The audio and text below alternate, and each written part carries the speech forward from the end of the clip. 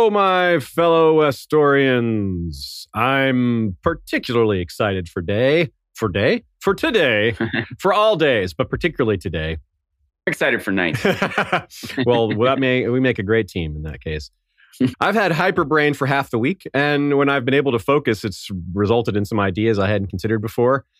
That gives me a fresh perspective on some of these ancient stories and how the Pact and the God's Eye and the Green Men and the Isle of Faces relate to A Song of Ice and Fire directly, in particular what's coming in A Song of Ice and Fire at the end.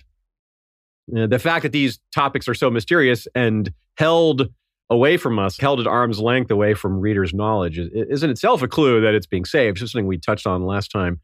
But that all feeds into this very nicely. So I'm excited to share that with you. Shay was encouraging me to tell y'all why my brain has been hyper. No, it's not cocaine or something like that. It's Beat Saber. I've been playing Beat Saber 360 and I have just... our VR set. On VR, and my brain has been hyper stimulated. I was up until 8 in the morning the other day, just could not sleep, just super blah. You got to defend himself from blocks. You never know when they can come get you. Yeah, you got to be ready for those things. You know, those blocks can approach you from any direction and hit you with their light. So I'm excited. I hope you all are excited. And Karina Strick is excited. She sent a super chat and wants to know what you're drinking today, Sean. So tell us and her what you've got in your cup today. I have, once again, gone with Bang. No Mountain Dew. I have the Lime Bang with the Green Machine Naked Drink and also coconut pineapple sparkling ice. Oh. And it's really good. I doubt that, but I'm glad you are enjoying it. We got to try a Bang one of these days, I guess. I've never had one. Yeah, I'm kind of... Well, I wish you best of luck with that beverage and all the beverages to come. I wish you good fortune in the beverages to come. So far, I haven't needed any luck. Yeah, okay, well, right on. Shout out to Nina, goodqueenally.tumblr.com. We've got notes from her as usual on her blog. Right now, there's an interesting question about the Long Night and the threat it poses to the realm in terms of how it's going to be solved, using the TV show a bit as an idea. Will it really be that simple? Will it really be that quick? Or a couple of related questions like that. Good stuff. Check it out. goodqueenally with 1l.tumblr.com. This episode is sponsored by Give Her Gifts. That's GIV, hergifts.com. Get 10% off with the code Westeros. I'm hopefully going to stimulate some new thoughts in y'all's brains while my own brain is extra stimulated. As the Pact itself ended hostilities and set forth new agreements, I think that's where this fits in the story, right? The Pact divvied up land and established a few compromises centered around each side's deeply held beliefs, like, okay, obviously part of peace is we don't kill each other, but also don't kill these trees. And also let us make a few farms, right? And you guys can live here, we live here. It's sort of sussing all that out. Now, ultimately, I think we can expect something like that at the end of A Song of Ice and Fire as well. We even talked about one of the most, at least what we think is one of the most likely ways for that to form, which is some sort of great council at the end. That's a lot like a pact of sorts. It isn't a pact between races, but it is something like that may happen as well. There may be some sort of deal with the remaining children, or who knows. That's the kind of thing that we don't know exactly. It's not the details that we can get really close to, but the general themes, the general ideas, the book ending, the series may end with some sort of something like that, but it also with a pact of some kind. But in order to do that, you got to stop all the civil wars and the others in winter. There's all these massive issues that have to be solved first. So unless winter wins, right, we're going to see something along the lines of the title of the final book becoming a reality, meaning a dream of spring. The Pact ended and it kicked off a kind of a golden age of peace between the First Men and the children as, you know, allies, neighbors, and fellow worshipers of the same or similar gods. And that might be what we are left with, or left with a hope for at the end of the series. Things will be better for a while. Of course, they won't be perfect. It's people, so they can't be perfect, but That would be kind of a new era too, wouldn't it, Sean? If there's new governments, new situation, different kingdoms. What if the seasons are normal, right? What if King's Landing is destroyed and the seat of power is in a different place? What if the Citadel is gone? What if the Wall is gone? That does sound like the beginning of a new era, a new age. Those are all huge events on their own, right? But if you got all these semi-permanent changes to the realm, like kicking off a whole new system, all that stuff, like you can see. Wildlings coming south. Sure, yeah, new people living, like people, whatever. Daenerys probably as well is going to have a big impact on that. If she's bringing over Dothraki and Unsullied and R'hllor worshippers are following her, that's gonna have a big impact on the population, right? Different cultures and ethnicities will be part of Westeros, perhaps semi-permanently. Who knows? It's just a massive wave of change, which is sort of what the Pact kicked off, right? This stuff happened on the Isle of Faces. We don't know the exact details, but Westeros was very changed, and it stayed changed for a long time until more changes came along, like the Andals and the Long Night and things like that. So it's really cool. As we indicated, a lot of these things aren't mentioned very often in the series. Isle of Faces doesn't come up that often. The Pact, even less. The Green Men, slightly more. And usually when one of them is mentioned, quite often all three of them are. Now, remember, too, we talked about the tale growing in the telling. That's a big subtopic we've had to discuss here. And we talked about how early on George was pretty clear that he only did world building that he thought was relevant to the story. Now, that's not true anymore, obviously, because he's added so much world building, especially stuff like in the far, far, far east. Like, I seriously doubt the city of winged men is going to matter in the series. So George has clearly gone beyond that, which is why it's so important that the Pact, the Isle of Faces, the Green Men were all mentioned really, really early in the series. So they were part of the plans from George's mind, even when this was only a trilogy. When George only had 3 books planned, these were still a part of it. So these have been a part of the story a long time. So as the story has expanded, they've gotten farther into the distance because the expansion of the story is in the middle, right? He still has a general idea of how to start and end it. Those haven't changed a ton, I don't think. At least not this aspect we're talking about. So that was a lot to say to kick us off, Sean. What are your initial thoughts as we kick off this topic today? A couple things you've hit on already are just brushing up on this, that if you search a Search of Ice and Fire if you search for Green Men, there's like 380. But almost none of them are actually green men. It's just a reference to the word men and the word green. Yeah. but if you look for Green Isle or Green or Isle Faces or Green Isle or just some combination that narrows it down a little bit more, as like less than a dozen results, and mostly towards the beginning. So one, like you said, that's sort of a clue to itself that it is a mystery. It's ancient and maybe irrelevant. But like you said, also, it's right there in the beginning. Those references are all in the beginning. So I wonder if it is a sort of a foundation that will come back around, or maybe a seed that he planted that he didn't cultivate. Or maybe it won't get there. Maybe he went off enough on other tangents and is more concerned about developing these characters than hashing out the ancient history. Maybe they'll become intertwined. He's got a lot more. Even these next 2 books, people worry that maybe he won't even finish them. But I'm optimistic that he'll finish them and release another World of Ice and Fire type Fire and Blood 2 is supposed to be something like that. Yeah. And lots of people just want to know what happened to Jon. And they don't necessarily care about the world building and the history. But a lot of us might be willing to sacrifice knowing what happens to Jon to get more of the world building history. So there's a lot of ways for him to please us or satisfy us. So, but in the meantime, we're digging for every little bit of clue or evidence or connection that we can. Damn right. And we also, I think, are going to do a lot of work today in showing just how tight some of these connections are, giving at least some ideas of what these things are referring to. Let's, real quick, the mentions are so infrequent early on, I can actually list them really quick.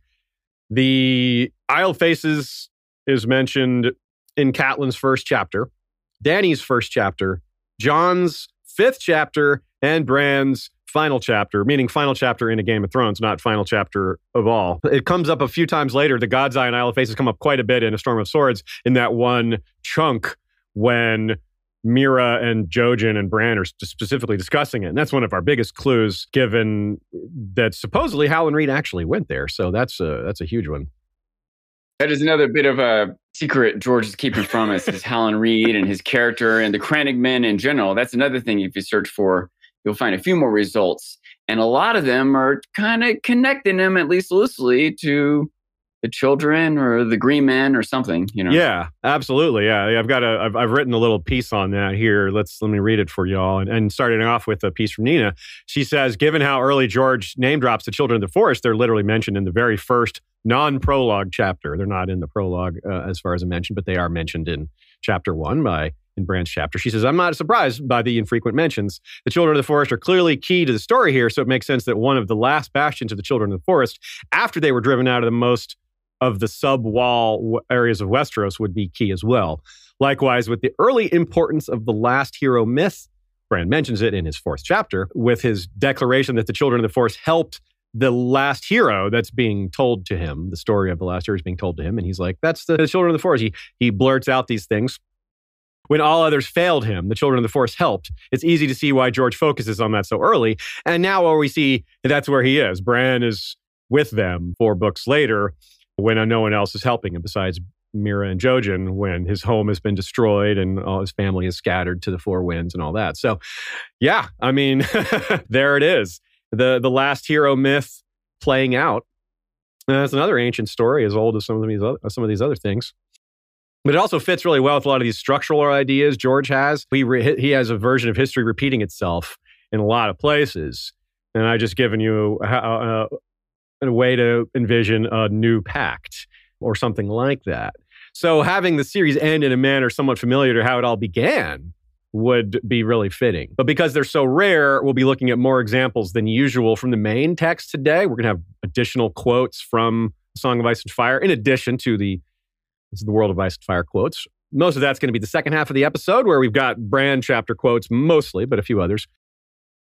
But geez, Howland Reed, not only is he a witness to the Tower of Joy, not only did he know Lyanna prior to that, not only was he possibly privy to a lot of what down between her and Rhaegar, not to mention whatever he learned by being so close to Ned, if Ned talked to him or whatever he witnessed or saw there. But he also has all this going for him, this stuff about the old gods. And truly, he is the character with the most knowledge yet to appear directly on page. I really can't think of someone that beats that as far as a character that has like the most secrets to tell. You know, Benjen's the only other one I can really think of, but he's been on page. We have seen Benjen, you know. Especially characters that we like, secrets that we most want to know. Like, yes, Littlefinger Varys probably have lots of secrets about some brothel owner or, you know, but things that are less relevant to the central storyline or the characters that we care about. And they don't know magical stuff, really, other than maybe a couple of things. Yeah. Maybe Varys knows a thing or two, but like Littlefinger has never said a thing about magic or the supernatural, really. That doesn't seem like his story involves that at all. Yet, you know. Howland Reed thus fits with the Isle of Faces and the Green Men in that this thing we've been teased with for a long time, and they all have a connection given that aspect of the story. As we have been doing this portion of the reread, focusing on the world building, we're not, as you have seen, not just focusing on the World of Ice and Fire, not just the world building influences, but the influences on George himself, even when the influence is George himself. George is influenced by his own prior work, in other words. So let's talk about what we didn't have time for last time. The story, and 7 times never kill man. It's funny that I say that this is a reference to George himself. He did write this story, but the title is directly taken from Rudyard Kipling's Jungle Book. Yay, Jungle Book, right? It's from The Law of the Jungle. And it's The Law of the Jungle is a very long poem. Well, it's not that long. Here's the excerpt that contains the title, which I think a lot of y'all will find familiar and germane to A Song of Ice and Fire in many ways. I'll do my best with this here. Yeah. Do your best poet right here, Sean. If ye kill before midnight, be silent, and wake not the woods with your bay, lest ye frighten the deer from the crop, and your brothers go empty away. Ye may kill for yourselves and your mates and your cubs as they need, and ye can. But kill not for pleasure of killing, and 7 times never kill a man. Mm-hmm. Yeah, so that's really cool. I really appreciate that line. George apparently has been quoted as saying other authors have approached him and being like, I should have used that line for a title. Like, Jungle Book was written in the 1890s or something like that. So plenty of other authors have had time to borrow that title. But George was the first one to actually do it. 7 times never kill a man. Yeah. I wonder at what point that 7 number was getting into George's head. If how connected that might be. I wonder if even like we should consider each of the 7 kingdoms and what man they killed they shouldn't have. Or something. Yeah, that's kind of neat. It's just obviously on its face value, it's just being emphatic. It's like, that's how important it is. It's just like 7, it's 7 times more important than a lot of these other things. Do not kill them. And of course, the point being, like, if you kill a person, if you kill a human, the humans will go on a wolf hunt and kill lots of wolves. Only one dead human can result in dozens of dead wolves because the vengeance of man is fierce. And that's part of the message here is don't mess with mankind. And that, of course, relates probably to what we were talking about with the bitterness that existed between the children and the humans for so long. Is you kill one person in the village and they all get fired up and want to take revenge. And you can see how it will get out of hand there. You know, a similar thing, by the way, in like, I don't know, criminals. Just don't kill a cop. Like even, you know, mean, evil, greedy, ambitious, whatever, they're still like, look, you're just going to bring so much extra trouble if you kill a cop, you know? Yeah. Like there's a whole arc in the show Narcos, which is based on the real things that happened about how, they at one point they killed a DEA agent and it was a huge mistake, not just the obvious unethical nature of it, but like it brought so many more police and DEA and government funding to go after these narcos. So yeah, it's a similar concept. Also a little bit of a tangent, but it is worth noting that the idea of killing is still kind of serious business, you know, not just murder of another human, but killing in general. In modern times, I don't want to, start to get too political here, but it's kind of removed from us, the slaughtering of cattle or whatever. We don't do it ourselves. We don't see it happening. But for most of history, there's usually some sort of ceremony connected to it. You know what I mean? It's a rite of passage, or maybe even the source of where prayers come from. Animals are worshipped and so on. Killing them you don't do it for pleasure. It's no small thing, but definitely don't kill a man. Right. So this whole notion that there's a law of the land, like a hierarchy within nature is something that George clearly has thought about. It comes up and it may come up yet still some more, but we've already had a few tastes of it. Here's a really particularly cool passage from A Storm of Swords, Aria 12. The sound of horses turned her head. Men. They were coming from downwind, so she had not smelled them, but now they were almost here. Men on horses with flapping black and yellow and pink wings and long, shiny claws in hand. Some of her younger brothers bared their teeth to defend the food they'd found, but she snapped at them until they scattered. That was the way of the wild. Deer and hares and crows fled before wolves, and wolves fled from men.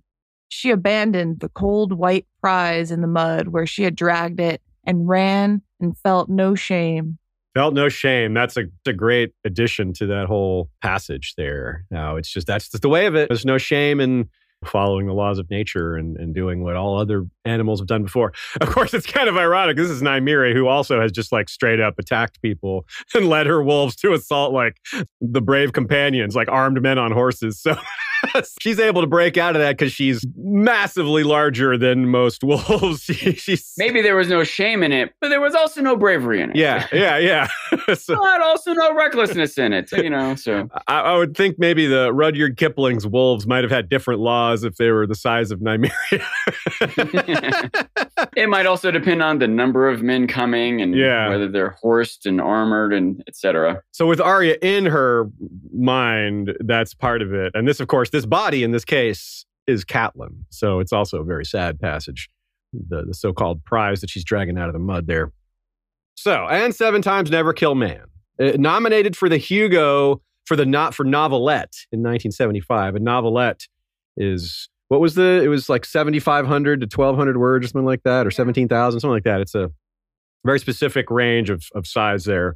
So while it contains some similar elements regarding the world building, as you'll see, as we discussed with regards to the Orson Scott Card books that we sussed out for comparisons, this predates that. And it's touching on some of the same material, because that stuff was in the early 80s. This is 1975. So it serves as a reminder. Don't be too sure that one thing influenced another, because sometimes they have a common influence. So there's some familiar names some of you will recognize here. The planet that And Seven Times Never Kill Man is set on is Corlos, which is Corlos, son of Castor, who founded Casterly Rock in A Song of Ice and Fire legendarium. So, of course, this is the Thousand Worlds universe of George R. Martin's that he has set stories like Dying of the Light, Tough Voyaging, things like that. Also, there's a river called the White Knife on Corlos that's part of this story, and it features the phrase, winter is coming. So that's nice. But the best comparison is the Janeshii, who are furry, unlike the Children of the Forest. The Children of the Forest have some fur, but they're not like hairy like these guys. These guys are like really furry. But they're small and golden-eyed and forest-dwelling and primitive. That is very similar to the children. They're known for carved wooden statues. It's kind of similar to the Werewood Faces, but in a way it's the opposite because the POV character is oddly drawn to them upon first seeing them, whereas the First Men, and were freaked out by the wooden faces. So it's still the opposite form of fascination. You know, they're really, instead of really drawn to them, they're really freaked out by them. But of course, eventually, even the First Men came to see them as an object of worship too. In this story, they worship pyramids. Each Janeshii tribe sort of centers around a pyramid, and the pyramid contains a god. The pyramid is, each pyramid is a different god. And perhaps most importantly, these pyramids project mind-altering powers. It's not supernatural, it's ancient alien technology. So that's a big difference from A Song of Ice and Fire, but it ends up in the same similar place.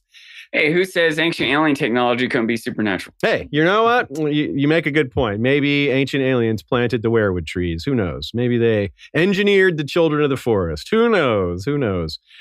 So, but this mind altering that these pyramids project is, a lot of it comes into during dreams.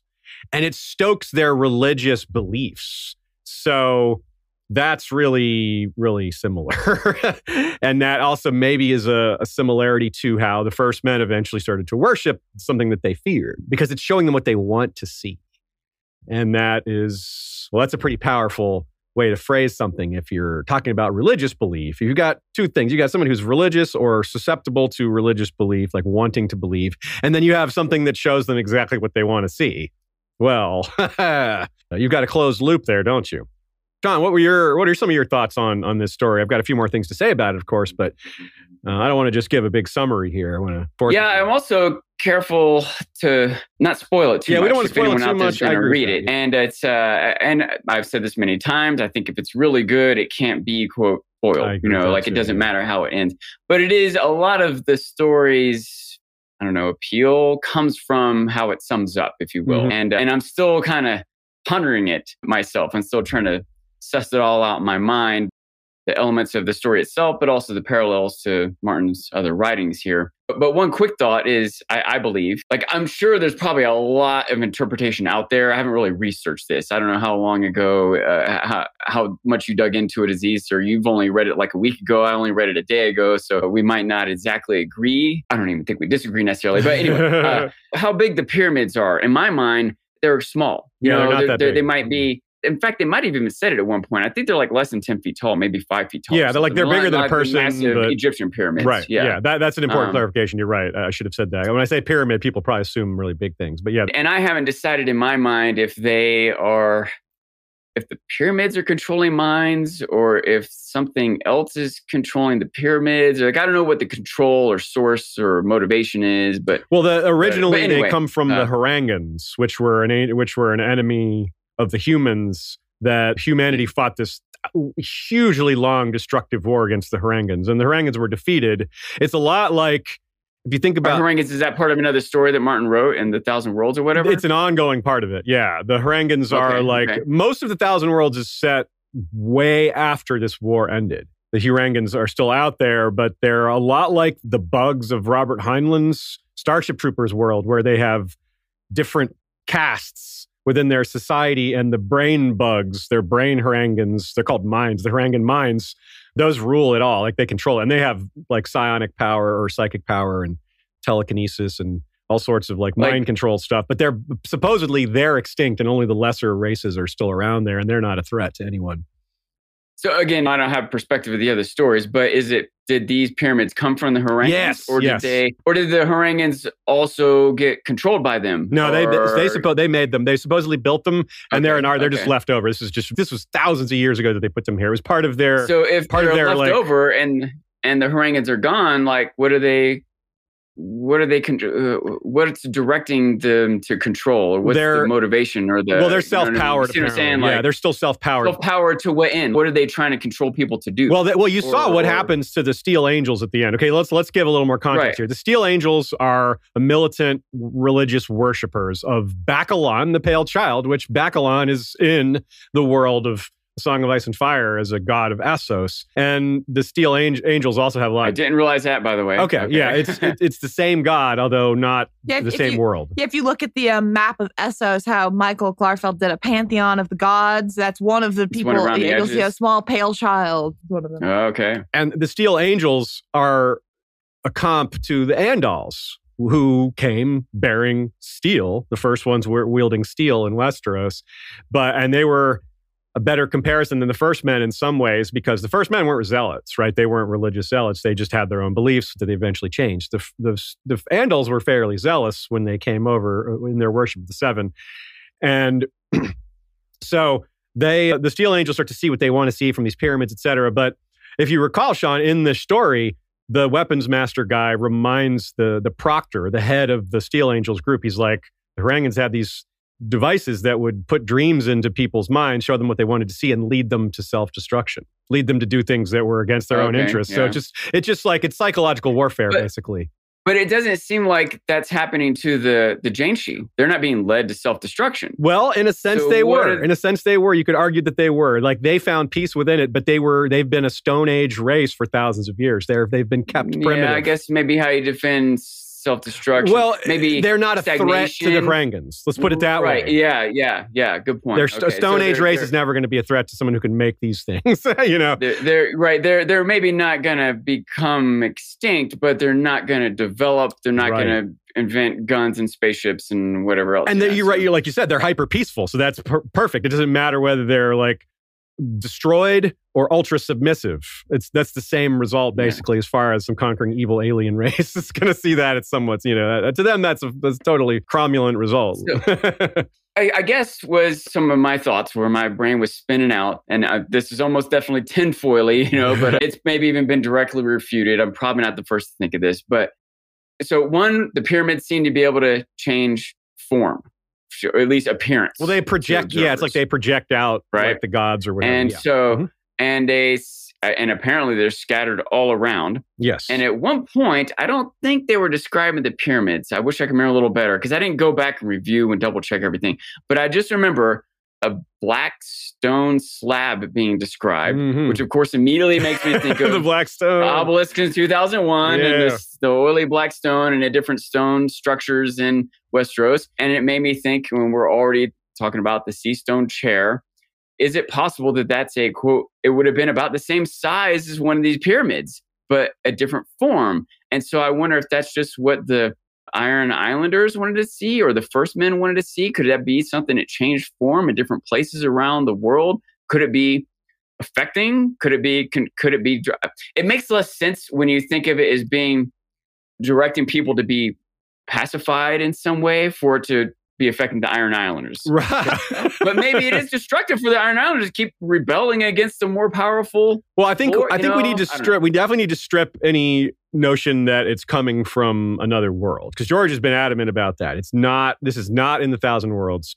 The planet Planetos does not exist in that universe. Okay. It's not, despite the same god Bacalon. That's not. He's adamant, and George doesn't lie. If he doesn't want to tell you something, he just will say no comment. He doesn't flat out say no. Say something vague, it's not this. He doesn't. That's not his pattern at all. So if that is the case here, it's going to be a huge surprise because it goes against. To be clear, I'm not necessarily trying to tie this into that world. I agree, but I think the world that this thing can have some sort of like effect on people around it or whatever. I think that's it. Yeah, I agree. I think you're on to kind of where I was at with it, which is that if it's getting into their dreams, if it's affecting how they believe it, that would go a long way to explain why the first men went from a fear of the old gods to worshiping them. If this it's a lot slower process than this novelette. But of course, even in the novelette, a lot of time passes. But still. Isn't it like a belief at least that lead in the water in Rome might have been driving some of the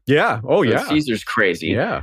Maybe the sea stone chair is has uranium in it or something. Sure. Maybe some radiation that's making whoever sits in it have some form of insanity. Or maybe even magical. It doesn't have to be doesn't have to be a scientific explanation or a little of both. That's how often we don't need to think of it as one or the other. It can be a little of both. Yeah. Uranium's kind of magical. It's pretty weird, right? It's awfully what the...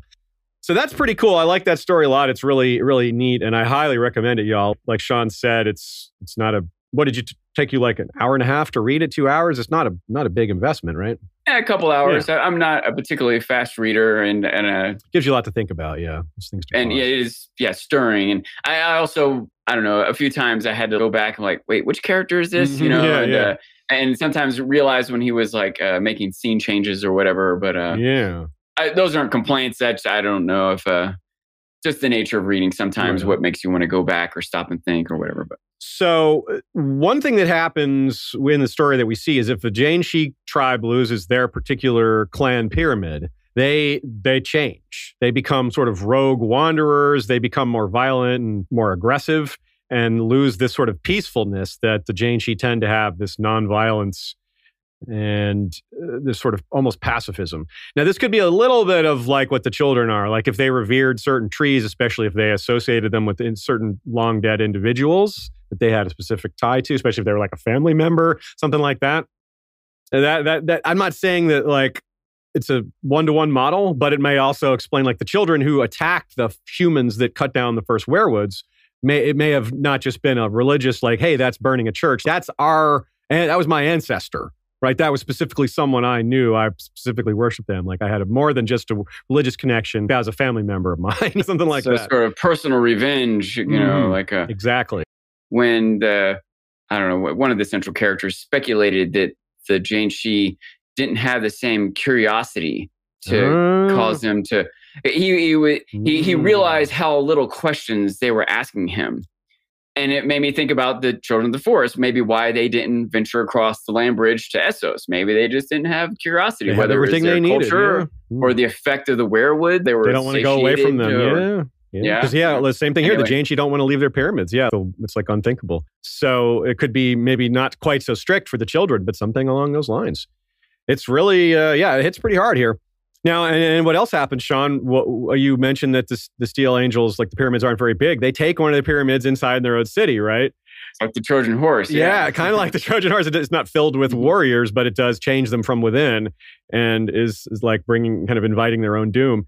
And this reminds me how the first men eventually started making godswoods. They put a heart tree right in the center, or right as a huge important part of the center of their culture. Each individual castle is the capital of a region. The Andals are like those pesky kids. The Children of the Forest plan almost worked. So now here's something fun. This is a slightly off topic, but it does relate to the Janshi and it does relate to George R. Martin. O'Shea is going to put some artwork up on screen here.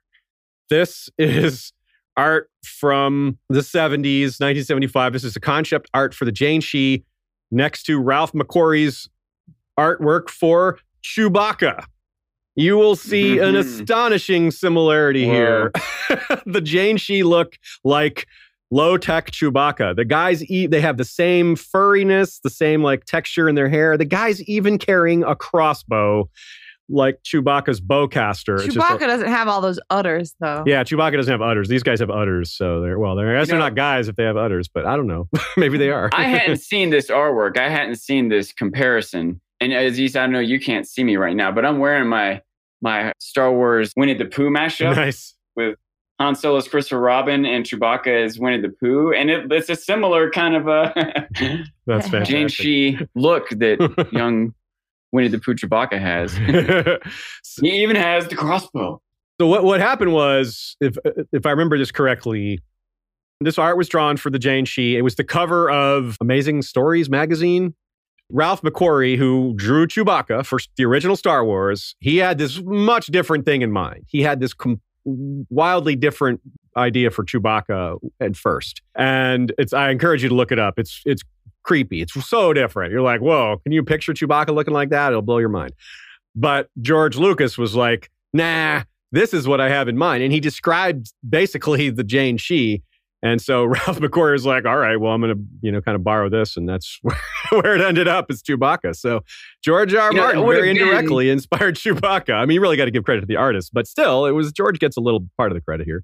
By the way, I just want to say this, the original art for Chewbacca, the original concept art, there's a character in Star Wars that is inspired by that original design. Oh, okay. Zeb from Star Wars Rebels. Oh, cool. So that design still made it. Yeah, typical Star Wars faction. Just not Chewbacca. Fashion. They reused some designs. That's smart. Yeah, I mean, when it's Star Wars, you got like such a high demand for new stuff. Like, we can't throw any idea out. We got to consider everything. We need so much content. I was wondering, do you think that was directly? Do you think Lucas read the Jane Shi? It's entirely possible. Because that was 1975. This came out. Star Wars is 1977. Yeah. Like, it's highly likely, I think. It's entirely. I mean, this did. Right, like it was nominated for the Hugo, so... I feel like it's very possible that George Lucas was reading the Hugos. Yeah, not unlikely at all. It's not like there's lots of other internet things for him to have been reading at the time, because there was, no internet. Also, there were just way fewer conventions and just fewer sci-fi properties in general back then. So, yeah, I think you're right. I would guess, if I had to guess, I would definitely say yes. I'd say he probably was aware of that. So that's pretty cool. A little George R. Martin connection to Star Wars there. If we're thinking about this whole technological thing, this stasis of technology, like that's also been present in Westeros, hasn't it? Like the children were kept in a Stone Age version of themselves, which maybe that's what they want, but they're in like the Iron Age, basically. And in the First Men era, it was Bronze Age, basically. And it was Bronze Age for a lot longer than Earth's Bronze Age was, I think, right? I mean, dates are a little skewy here, but still. I think it is, but I've actually thought about this. It was even brought up in the comments on last week's video. I guess the Bronze Age is pretty long. That one, humans went thousands of years without progressing very much. Oh, yeah. We've even brought this up. 5,000 years ago, the fastest way to get from point A to point B was on a horse. Yeah. 2,000 years ago, the fastest way to get to 100 years ago, the fastest way to get from point A to point B was a horse. So, like, it might have been a little more extended in this world of Ice and Fire, but it's not 10 times longer. It's like maybe 20% longer. And add to that, too, like, even when humans did come up with, I don't know, a couple key inventions in human history, like arguably 2 of the top 5 or 10 would be like the printing press and gunpowder, we'll say. Sure. Well, those still took thousands of years to be, from the time we built to the freaking pyramids, like a wonder of the world, to the printing press was thousands of years. Literally, yeah. And even once we had gunpowder and the printing press, no one in North America or South America knew about it for hundreds of years. True. Most of the world, most of Europe hardly knew the printing press was there for it didn't matter that it had been invented for a long, long time. Partly because it just takes a while for the technology and information to spread. Partly because sometimes it's specifically suppressed. Like burning the Bible would get you burned at the stake. You know what I mean? Like to me, it's not that crazy to think that Westeros even came up with a printing press or the Planetos or whatever, and no one knows about it. It's just in some city state that hasn't released that technology, or that the Maesters know about it, but they're keeping it under wraps because it might be a threat to their power, or because they want to make sure they get it hashed out before they release it. You could go on and on with the different reasons that technology might have been come up with and secluded or lost or suppressed. And I don't think there might even be a little bit of luck to the timing of when humans came up with it and that it spread. Like ancient Egyptians had running water, they had plumbing. That came and went. Like hundreds of years later, Paris still has dysentery because they're just throwing their poop out in the streets. The ancient Egyptians had running water and plumbing in their houses. So to me, it's not that weird or crazy the technological state the Westeros Yeah, is at. right on. Yeah, I don't think it's that weird either. I kind of agree with you. There's some aspects of it you can nitpick, but as a whole, yeah, I don't think it's terribly unrealistic. It's not at all. preposterous. Yeah, you know? yeah. So let me throw a hat tip. Shout out to Cantus, who is the originator of the night lamp theory that we mentioned in our collab with Brendan Beefish on our Battle of Ice episodes from many years ago. He wrote quite a bit on And Seven Times Never Kill Man, and I read his thoughts on it. So check that out if you are so inclined. If you want more on And Seven Times Never Kill Man and some related theories, here's a couple theories that I hadn't considered. Like you said, Sean, I read this story last week, but I'd also read it like 10 years ago. And I thought about a lot of this back then. And a couple things I hadn't thought about that I want to give Cantus credit for is, are false visions being sent to anyone else? Like, we have this idea of false visions introduced within the story. And like, one of the first people we think of who's dealing with false visions is Melisandre. Especially when she was first introduced, people thought she was straight up lying. Nowadays, now that we've had her POV, there's no indication that she's like blatantly lying just to serve her own purposes. But she's genuinely believes most of what she's doing. Her lies are just to get people on board for proofs that she thinks are coming later. Was she ever lied to? Did she get false visions? Same thing with Dany, who's had Quaithe in her head, maybe through glass candles or not. Is that all true? Or is someone manipulating her? Or is it a little of both? Bran had visions right away from Bloodraven when he's in a coma. Now, those are also, there's some manipulation going on there, probably for a good purpose, but it's mostly true. But it's not all true, and it's not all straightforward. Like, for example, at one point, they're just talking about, can I have some corn in his dream? So it's very metaphorical. It's not, right? So there's definitely room to editorialize within these dreams or to make things up. It's not all just straight images of reality. Or to make errors. Yeah, very true. So right? Lies, errors, omissions, exactly. So there's all sorts of, this fits really well. Whatever Quaithe's trying to communicate to Dany, even if Quaithe is genuine, she still might be making an error. Yeah. Even if she's genuine and not making an error, Dany might still misinterpret it. But when you think about the potential motivations of the person sending the vision or their own misinterpretations of what the vision is supposed to mean, et cetera, yeah, even more difficult and complicated for us to interpret or believe or whatever. Yeah, like we know, for example, Melisandre sees Bloodraven and Bran and thinks, oh, they must be servants of the Great Other. Well, no, probably not. But that's just her interpretation.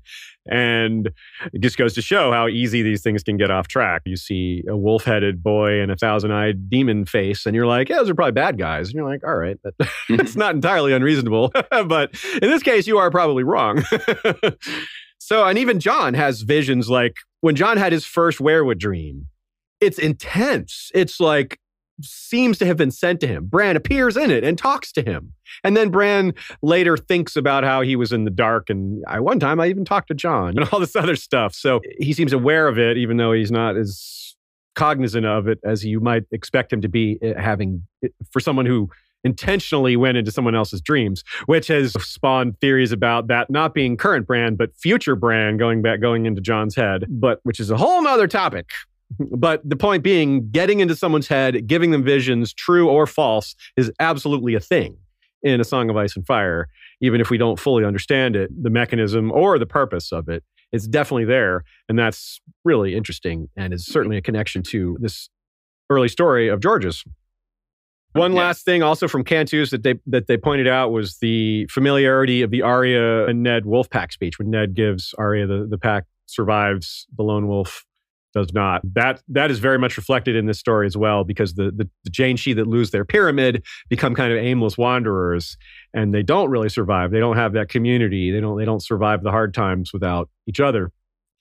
And the ones that are able to stick to their ways, the Janeshee that like stick to their guns, bad phrasing there, stick to their guns because they're pacifists, it kind of works out for them. I have included the link to that Cantus essay in the chat. If you're watching on YouTube, you can click the chat. You'll see a lot of good stuff in there, as well as some expansion on some other theories. Let's talk about the God's Eye. This big old lake. It's placed near Harrenhal, which of course did not exist in this time. No, Harrenhal was only built 300 years ago, so it's relatively recent in terms of these things. But the God's Eye is like Harrenhal would be. You can almost see why it was placed there. as a place to establish rule because it's the center, like almost the dead center of Westeros itself. The Trident, which is the largest river, is just north of it. The Isle of Faces is kind of like a pupil in the eye of the god there. And really, it's massive. All the other lakes in Westeros combined don't look large enough to match it. In the south, there's places like Red Lake and Leafy Lake. There's a big lake near Stony Sept. In the north, there's a huge lake near Torrhen Square. There's Long Lake, which is really big, which is near where there was a battle where Artos the Implacable slew the Raymond Redbeard. That's kind of near the Umberlands, but not even close to the size of the God's Eye. Aziz, I think you mentioned at one point that can you see, were you speculating or has it been said somewhere that you can see the island in the middle of the lake? Can you see that from the coast? I'm not sure it's visible after all. So let's talk about that briefly, why I feel that way and why maybe I've changed my tune on that. Okay, so I have some notes on lake sizes here. Yeah, I think like the Great Lakes are like 100 miles apart. And if you can only see 14-ish miles to the horizon, I don't think you could see an island in the middle of the Great Lakes. Yeah, and I don't know if the God's Eye is supposed to be that big or not. But yes, I'm gonna revise my estimate that you probably can't see the island from the shore. Okay, so which might also make it more of an explanation as to why less people venture there. Yeah. Now, according to some math that Nina shared with me from our friend Adam Whitehead, Wordhead, great member of the community, has done a lot of work in particular on maps and stuff like this. In fact, his blog is called Atlas of Ice and Fire. Very worth checking out. So I highly suggest that, Atlas of Ice and Fire. That's his website. Now, he estimates based on travel time and distances and map stuff that the God's Eye is about 8,800 square miles, whereas Long Lake, for reference, would be about 1,800 square miles. Lake Superior, which is the largest surface area in the world, has a lot more. It's like 37,000. So it's way bigger. So this is, as far as like real world lakes, the God's Eye isn't actually that big compared to some Earth lakes, but it's still Although it is worth huge. noting, Lake Superior is really, it's hard to comprehend. The Great Lakes combined, all of them put together, have 21% of the world's fresh water. And Lake Superior has the largest surface area. Lake Baikal is actually the biggest lake in the world. It's way bigger than even Lake Superior, even though it has a smaller surface area. It's Is that like accounted for the depth of the water? Yeah, or? it's 22% of the world's fresh water by itself, whereas all the Great Lakes combined are less than that. So Baikal is bigger than all the Great Lakes combined. It's massive. It's also 25 to 30 million years old and is a rift lake. You were talking about tectonic plates in a prior episode, Sean. Rift lakes are formed by like at the junction of plates, so they can be massively deep and just massive in general. Oh, yeah. Where I think the Great Lakes were carved out by glaciers. Absolutely, you're completely right. The Great Lakes are. Baikal is like 25 to 30 million years old, where the Great Lakes are like 14,000 years old. So that's more likely what we're dealing with here, because the Great Lakes are not insanely deep. They're like no more than hundreds of feet deep, whereas Baikal is like a mile deep at its deepest. And we know that the skeleton of Vhagar went into, Vhagar died in the God's Eye and was hauled out. Like body was hauled out many years later. So it couldn't be a mile deep, I don't think. I don't think Westeros has the technology to recover a body that deep. So this makes sense to me that it would there would have been some glacial melt in Westeros and it formed this lake. Yeah. So anyway, that's our fun thing about lakes there. Can I say a thing about lakes? You should say a thing about lakes. It's connected to this. Anyways, it's more about the idea that there can be times of the year, there can be times where they could see the God's Eye and they couldn't otherwise. And that's really? because of what's called a superior mirage, which is where when there's warm air rests on this layer of cool air, it bends light rays. And so there was this period of time, for example, recently this year, where in Canada, up in British Columbia, they saw these people just photographed an iceberg. And they're like, why is there an iceberg here? Well, it was because of a superior mirage that was showing them something from much farther away. Oh, isn't that wild? That is wild. So yeah, there is. Yeah. It is possible that there's land off the coast that you would see never, except for during this mirage. And of course, that would not not take away from the notion that this is a magical place. That could even add to the mystique of the Riverlands. The Crannogmen. They're moving islands. Oh, yeah. They're moving castles or whatever. Good call. That's a nice thing to relate to that. Yeah, I like that. Yeah, that's where they live. Oh, I like that. Yes, that's really neat. I like that idea. So that's pretty cool. And Nina adds a note here. She wonders if Lomas Longstrider, the great explorer, ever visited the God's Eye and what he would have thought of it. I would have to assume yes. I mean, the guy went to the Vale. He went to Ashai, probably. So you'd think he would go to the God's Eye. But the Isle of Faces, though, that I would doubt. So, and she also notes the largest lake in the world seems to be the Poison Sea near the Bone Mountains, which maybe isn't a lake, depends on how you classify it, but some people classify the Great Lakes as inland seas and not lake. Let the geologists, or whatever the proper term, argue over the terminology. Point is, huge bodies of water. Nerds. Wait, we're nerds. Damn, we're nerds. You're right. We should argue about the definition. There's a chance that he would have named it a natural wonder of the world. Maybe not quite, though. Maybe isn't quite impressive enough. But it's super cool, and I'm really interested in if we ever get more from Lomas Longstrider. It would be one of the features of Westeros that the God's Eye and the Isle of Faces might be something that he would talk about. The Isle of Faces itself, let's talk about that. The God's Eye is a lake. We don't have a whole lot to say about it besides its largeness, its grandness. Let's talk about the features. So as far as quotes go, well, here's one regarding the children. It is possible that a few survived on the Isle of Faces, as some have written, under the protection of the Green Men, whom the Andals never succeeded in destroying. But again, no definitive proof has ever been found. So, of course, that's another example of Eandel coming up short on the supernatural because we know the children are alive. We don't know if they're on the Isle of Faces. So that part, he's right to express a lack of knowledge. But it's not a bad theory that they are there, given they exist elsewhere. So one thing, there's a couple peculiarities about it, is the fact that it's just so undervisited. People can't go there. In terms of lakes on islands, I don't think there's any islands in any of the Great Lakes, but Lake Baikal has islands. That can happen. So it's peculiar that few people can go there, but on the other hand, maybe there isn't a whole lot of reason to want to go there. Like if there's no natural resources, if it's difficult to get to, then there's not a lot of motivation. It's a silly place. One thing is that if there's a lot of weirwoods there, you might have thought maybe Harren the Black would want to go there to take the weirwoods because he cut down so many weirwoods when he was building Harrenhal. But that you could see why that would be a logistical difficulty. Like, first of all, even getting ships to go there, then cutting them down and hauling them all the way back, that may not work out so well. So as far as cost and efficiency, that he may have declined, but there may be other reasons. Now, here's the quote from Catelyn. Now, Catelyn's a Game of Thrones 1. As we mentioned at the beginning here, these things were introduced right away. So right in Cat's first chapter, we get this line. In the south, the last weirwoods had been cut down or burned out 1,000 years ago, except on the Isle of Faces, where the Green Men kept their silent watch. This is kind of neat. Like, we haven't talked about Cat's chapters in quite a while, but it's a bit of a reversal because one of the many things Catelyn's early chapters do is establish her as the one person who's got a POV who lives in the North that isn't from the North.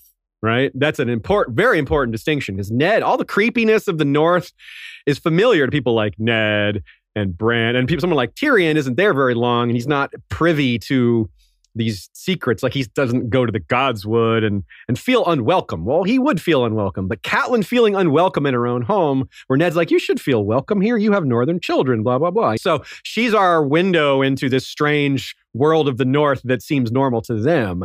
So it's important for her to have lines like this. It's a good place for that to be established. But what makes that interesting is she's the stranger in a strange land thing. The Isle of Faces and the Green Men are from where she's from. That's from the Riverlands, right? That's her territory. That's the Tullys rule the Riverlands, right? So that's the reversal there. Instead of the creepy strangeness of the North, where this may all end is in the South, where she's from, where her family ruled. And that takes us to Bran a bit. Start thinking about how Bran fits into all that and where Bran may end up, which is not necessarily in Winterfell. He may end up in the South. He does have that look, doesn't he? Something my mind's been spinning on for the past week or so. Yeah. I watched a video There's a girl, I think her name is Jessica, maybe Jessica Lydell. I wish I could remember the YouTube channel to give more credit. But anyway, she had a video about Sansa, but part of it was she pointed out that who was Caitlyn's mother? Minissa Went. Yeah, Went. Oh, Went. Yes. And is there any history of insanity among the Wents? Well, there's history of problems with all the families at Harrenhal, and that's the family. That was the family that held Harrenhal at the beginning of the series. Yeah. And she pointed out that there's, I don't know quite the right word to use, but impulsiveness, unevenness, streak of madness. So Edmure maybe was a little like impulsive in his attack that kind of ruined Rob's plans, right? Yeah. Caitlyn, a little impulsive, arresting Tyrion. Lysa, this is a little very closer impulsive, to straight up crazy. Yeah. And think about the Stark kids. They all have different little bits of Rickon is a little quick, and Shaggy Dog a little quick to aggressiveness. Rand's maybe a little too bold, climbing around everywhere. He's not aggressive, but he is brave. Yeah. Ready to charge off to war and take over the North. Mm-hmm. Like Arya, of course, maybe the most extreme. Sansa's really the only one, but she hasn't been in position to. She was very eager to just marry the prince, even though she didn't know what a crazy person he was. Went and told told the... she's done some impulsive things, though. She does impulsive. Yeah. But that, I don't know if they're unusual for a 12-year-old. The thing I'll say here, just to cut in here, is also that there's one Stark that was known for his impulsivity, is Brandon Stark. Is from the previous generation, is the one that Catelyn almost Ned's married. brother. Brandon. That's very true. Ned doesn't seem to be particularly impulsive. No, he's... but or maybe the Wents. And, maybe it's she or whoever is reading too much into it. But anyway, just a thought. Yeah. And it was also interesting to think along this lines too, just going a little further, think about how Sansa has been the most restrictive from her ability to be impulsive. Like the other Stark kids, for the most part, have had some amount of agency, even if things haven't turned out, where she's been effectively a prisoner the whole time. But anyway, so just a little tangent, just thinking about that, I don't know, connection that I never really pieced together, that there might be a streak of madness in the Tullys that maybe came from the Wents. Yeah, it's possible. Sure. It's very interesting to me. I take offense to any hate on the Lawsons, the Wents, anyone. Maybe you could replace impulsive with bold, and it's not as hateful. So these Stark children have this sort of dual heritage. Jon's, of course, is a little different. He has dual heritage too. It just doesn't connect to the Riverlands like the others do. Now, now remember what they all look like. You mentioned the look. Like Arya, of Catelyn's children, only Arya looks like Ned. Whereas Rob and Rickon and Bran and Sansa all have the auburn hair and blue eyes. And what does that mean? Maybe not a lot, but one thing that occurs to me, I remember tweeting about this a lot and having a lot of King Bran thoughts after season 8 or what have you, and talking about how the 3 colors of the trident are blue, red, and green. And there's this phrase in the World of Ice and Fire right around the Riverlands section that talks about an ancient figure called the Green King of the God's Eye.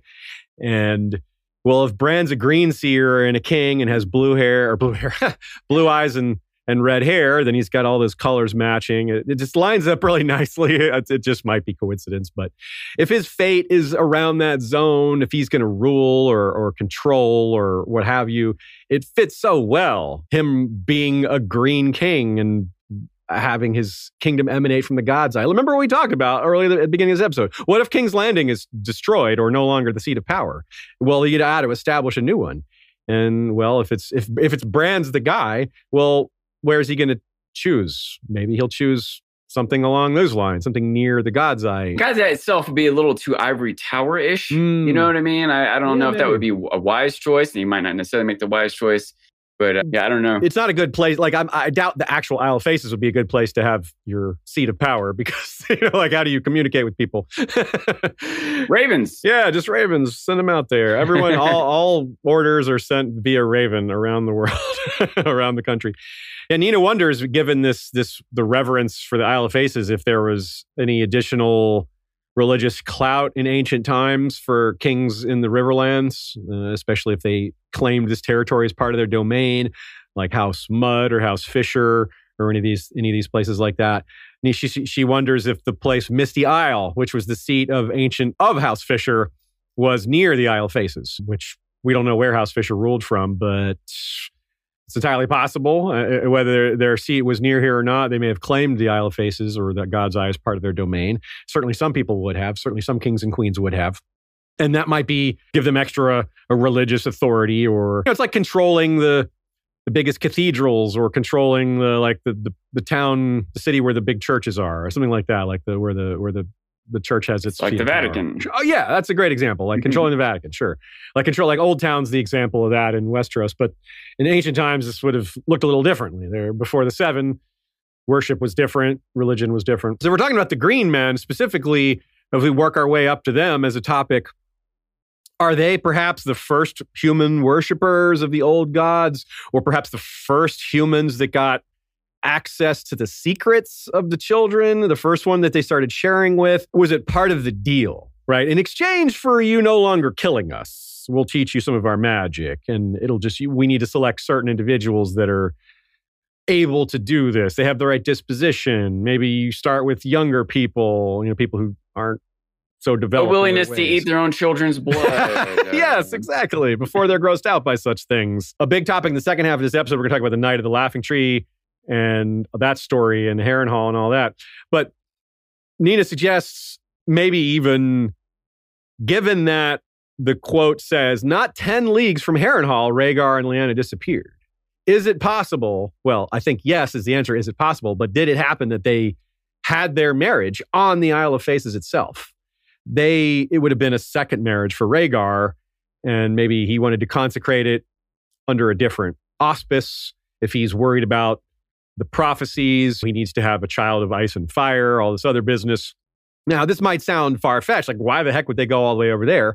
But don't forget, Lyanna has met Howland Reed at this point. And Howland Reed, as we're going to describe later, claims to have been there. So he's been to the Isle of Faces, so he would know how to get there.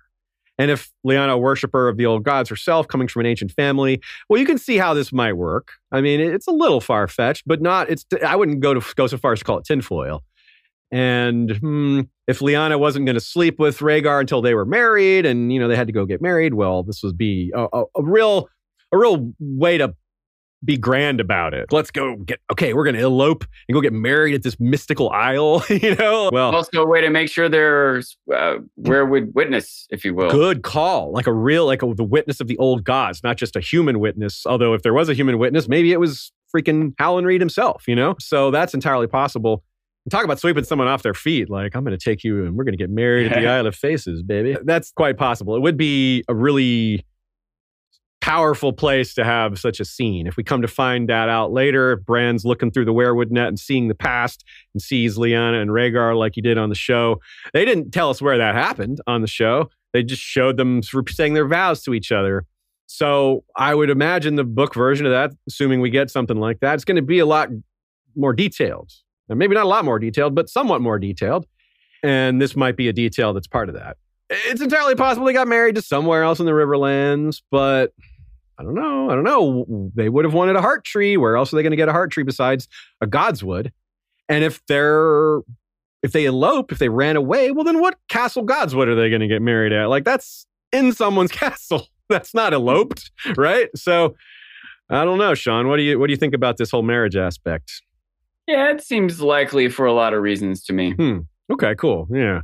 Yeah, I mean, all the explanations you just gave. Yeah, it's pretty thorough, huh? Good thoughts. It would have been romantic. It would have been epic. It would have been, I'm trying to think of the word. Prophetic, that's not the word. Like fulfilling. If Rhaegar has these fulfilling prophecies, mystical, it would feel right to him, like he's doing what he's supposed to do, like he's fulfilling his destiny. Yeah, like I'm doing what something along those lines. Like if he felt the pull of this, if he had dreams, maybe the dreams he was having were false. Although it doesn't mean they were sent by someone else. He certainly misinterpreted some things. We know that. I think it was auspicious. Yeah, auspicious. Ooh, good word for that. Yes, auspicious. I also wonder if it's a hinge of the world. Remember that Melisandre introduces us to that concept at the wall. She says, this is a hinge of the world. And maybe we've taken that concept too far. Hinge of the world, maybe it's turn of the phrase, thing she just made up to describe the majesty of that place. But it sounds like a hinge is the controlling of a door, the portal to another place. So imagining it as a place where magic is stronger, where a lot of people have taken that interpretation, and I tend to agree with that, at least as a possibility. I think we tend to think there was a hinge of the world. There's probably a few, right behind Aziz. Yeah, in the like in the Shadowlands near Asshai, that's one strong theory there. So maybe there's a hinge of the world there at the Isle of Faces. That would make a lot of sense, wouldn't it? That's how she knows a place hinges. where magic is really strong. She's been to one before. Melisandre is an expert on doors. Yeah. Now, if Arya brings Needle to the Isle of Faces, it becomes a syringe of the world. No, never mind. Okay. Now let's do a quick real world comparison to the Isle of Faces before we move on to the Green Men themselves a little farther, and then we'll take a little break for some questions as well. We're roughly the halfway point here. Easter Island. Y'all have certainly heard of Easter Island. It's kind of the real world Isle of Faces, isn't it? It was founded by Polynesian settlers around the year 1200 or 1250, something like that. They started building the Moai statues, which are made of volcanic ash. They actually look a lot like what Dragonstone would look like because it's black, porous rock with some red to it. And like the weirwood trees, like the heart trees with faces, they represent ancestors. The Polynesian people believed that their ancient spirits of their ancestors were imbued within these statues. So it was a strong belief that they held. Very similar to the belief or the truth that ancient green seers are within these trees. The Easter Island statues are fascinating and mysterious and cause a lot of intrigue on TV shows and Discovery stuff like that. But the people that came after the Moai period on this island are arguably far stranger and more interesting. So the period after the Moai statues stopped being built, the religion of the area had changed a little bit, it modified. Something called the Tangata Manu, a birdman cult worshiping the deity Maki Maki, developed on this island. And the people of one village called Orongo, at the start of each year, they swim from one island, their island, to another nearby island. And the first person to bring back an undamaged egg of the sooty tern gets to be Birdman of the Year, winning resources for their tribe. That means they get like better access to these same eggs. This is a food supply, things like that. There's like 500 stone petroglyphs, which are carved into the rock faces around there that are very clear still because the particular rock they're carved into doesn't wear very well, which is good. So these petroglyphs hang around. And apparently these are like the winners of Birdman of the Year. These are they're like trophy carvings. But here's the caveat. Please let the gang go. Yes, the gang needs to go for the sooty tern here. So, yeah, the sooty tern, that's a great name, right? Sooty tern, T-E-R-N. It's a type of bird, obviously, the bird eggs. But it's extremely dangerous, this thing. It's not just a race. People died all the time, falling off cliffs or being eaten by sharks. I mean, come on. And here's another part that just blows my mind. Some of the officials, the people, they have actual prophets and prophetesses that have dreams that decide who the contestants are and who the officials are going to be. At any point during this, did you all forget that this is a real world thing we're talking about? This isn't fantasy. This Birdman cult with prophets and dreams and sharks and stone carvings all happened like 200 years ago. So, man, that's so cool. So sometimes you don't need to go any farther than the real world for fantastical elements like that. That could be a fantasy setting right there. I mean, it is a fantasy setting, except that it's real or was real. So anyway, that's super cool. I had to throw that in there.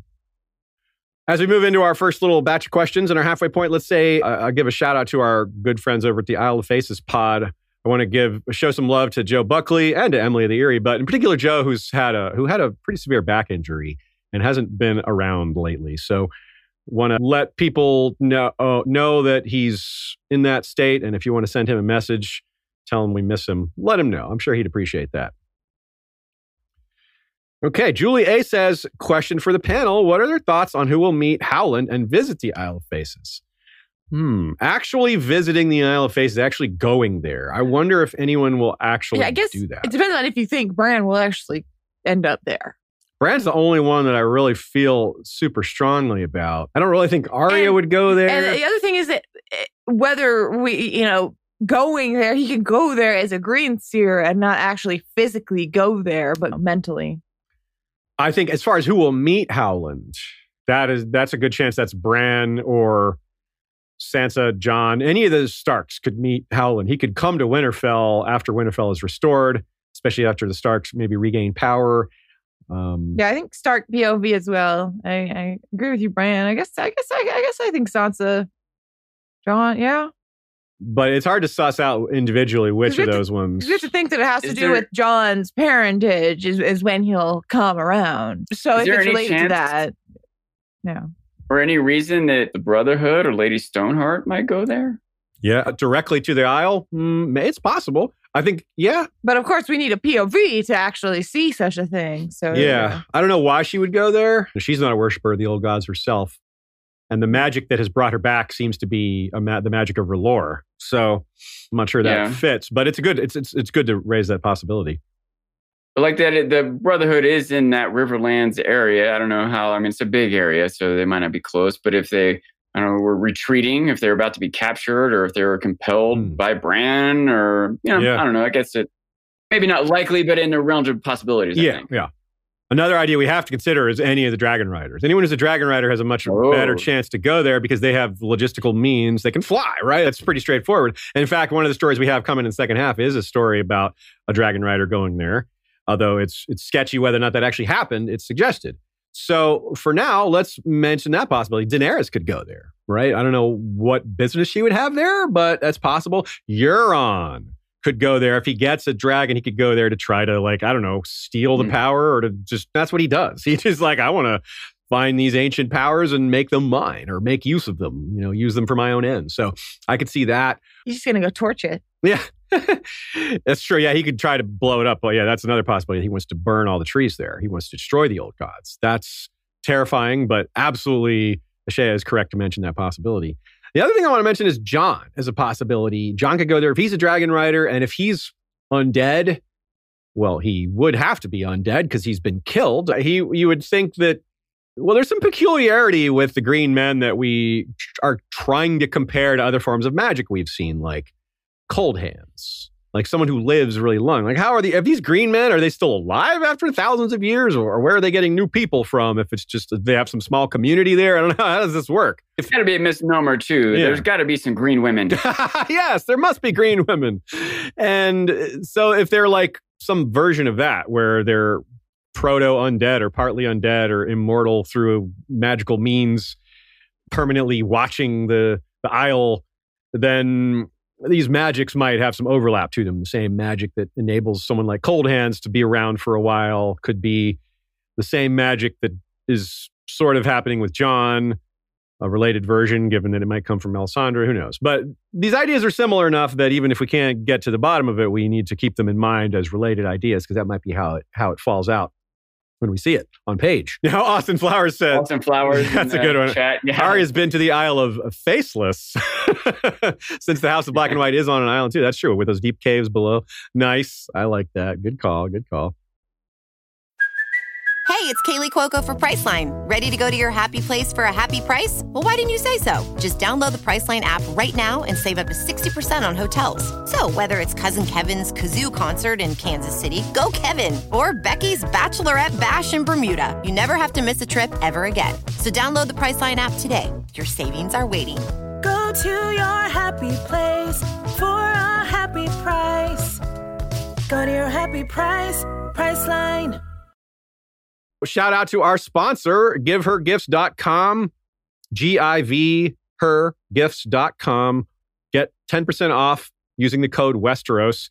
This is very on theme today. When we're talking about things like fertility, renewal, long-lasting permanence, and cycles, that describes a lot of good relationships. 'Cause a lot of relationships aren't perfect, right? You have hopefully not bad times, but no relationship is perfect. So you have to have some, bumps in the road.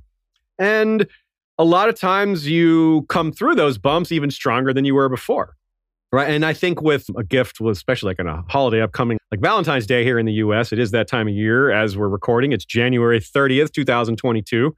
This particular live stream is happening. And that's a good way to renew your love for somebody, is to get them a meaningful gift, something that you can enjoy together. And I think that would be a good way to start. Ashaya, you had something to say? Yes, I was going to say that, as Aziz said, if you give someone a gift, you have to give them a gift many times a year, which can be stressful. You have Valentine's Day, you have their birthday, you have a holiday wintertime gift for maybe Christmas or something like that. It really adds up. So anyways, you can give them a massage. I think that it's great to do an actual activity together. Yeah, rather than just, there's nothing wrong with giving other stuff, but things that you can do together, things that you can engage with on a personal basis. There's some argument that might be a little better, especially if you haven't done something like that in a while. So givehergifts.com package might be perfect for you. It is an experience you and your partner can do together. It's about connection. And Aaron, of course, this is the owner. I like to mention that it's a small business. You'd be helping out a startup get going. Yeah, you're helping Aaron and you're helping us. Yeah. So you're helping two people. Well, I guess more than that because we're three people. So check out the link in the description. That's givehergifts.com. 10% off with the code Westeros. And we hope you have an excellent Valentine's Day and future holidays as well. Or Galentine's Day. Or Galentine's Day. You could give your best friend a massage. That's true. That's true. It's not give him gifts, but we're not saying who you are. You could be whoever. So Kiera from our Discord, shout out to Kiera, has added a lot to the discussion over there. They've been really adding a lot of great thoughts on a variety of topics. So I wanted to acknowledge that. And you can join Discord if you go to discord.com/howdiscord. Just that link. Nice and simple.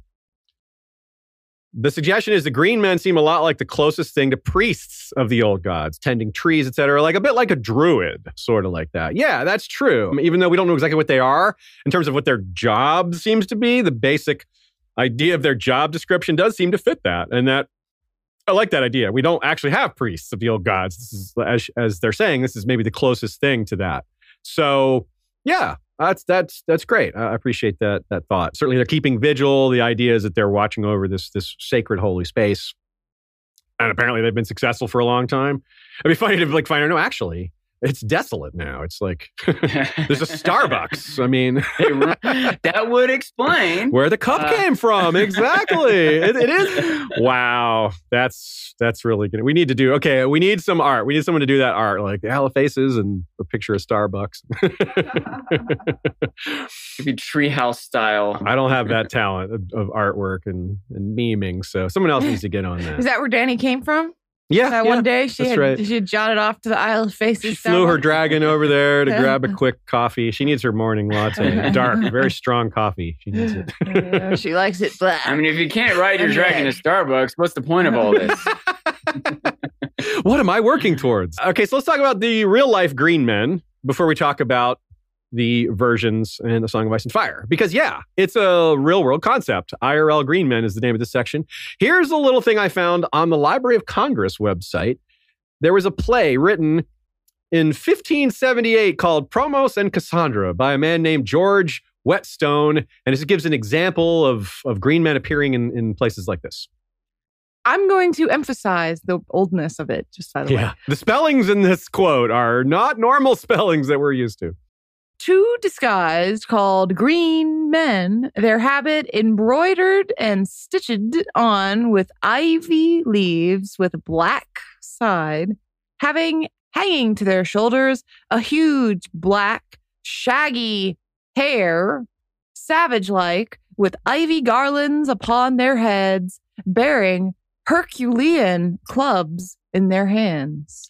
This is like the spellings where everything has a mysterious E on the end of it. Like shaggy hair has an E on the end. But there's no E in stitched, though. Yeah, black side has an E in black side on the black, but then huge black shaggy hair does not have the E in black. Yeah. It's the same sentence. Black is spelled twice. Two different, which is very inconsistent in the past. Yeah.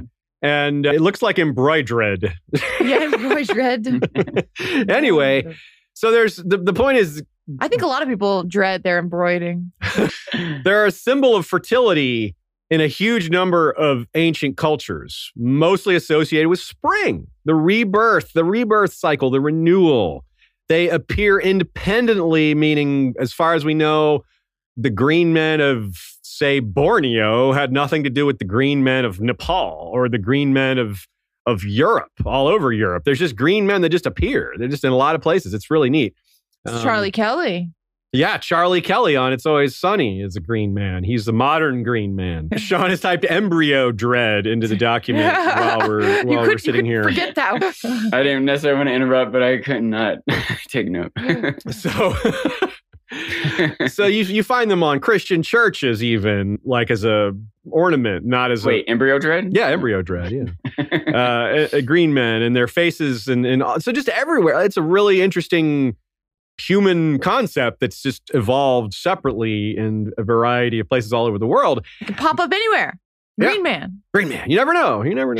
Wild card. Oh my God, what if that's the faces? There's just a bunch of, they're just dancing, doing the green man They're dance. doing that dance, yeah.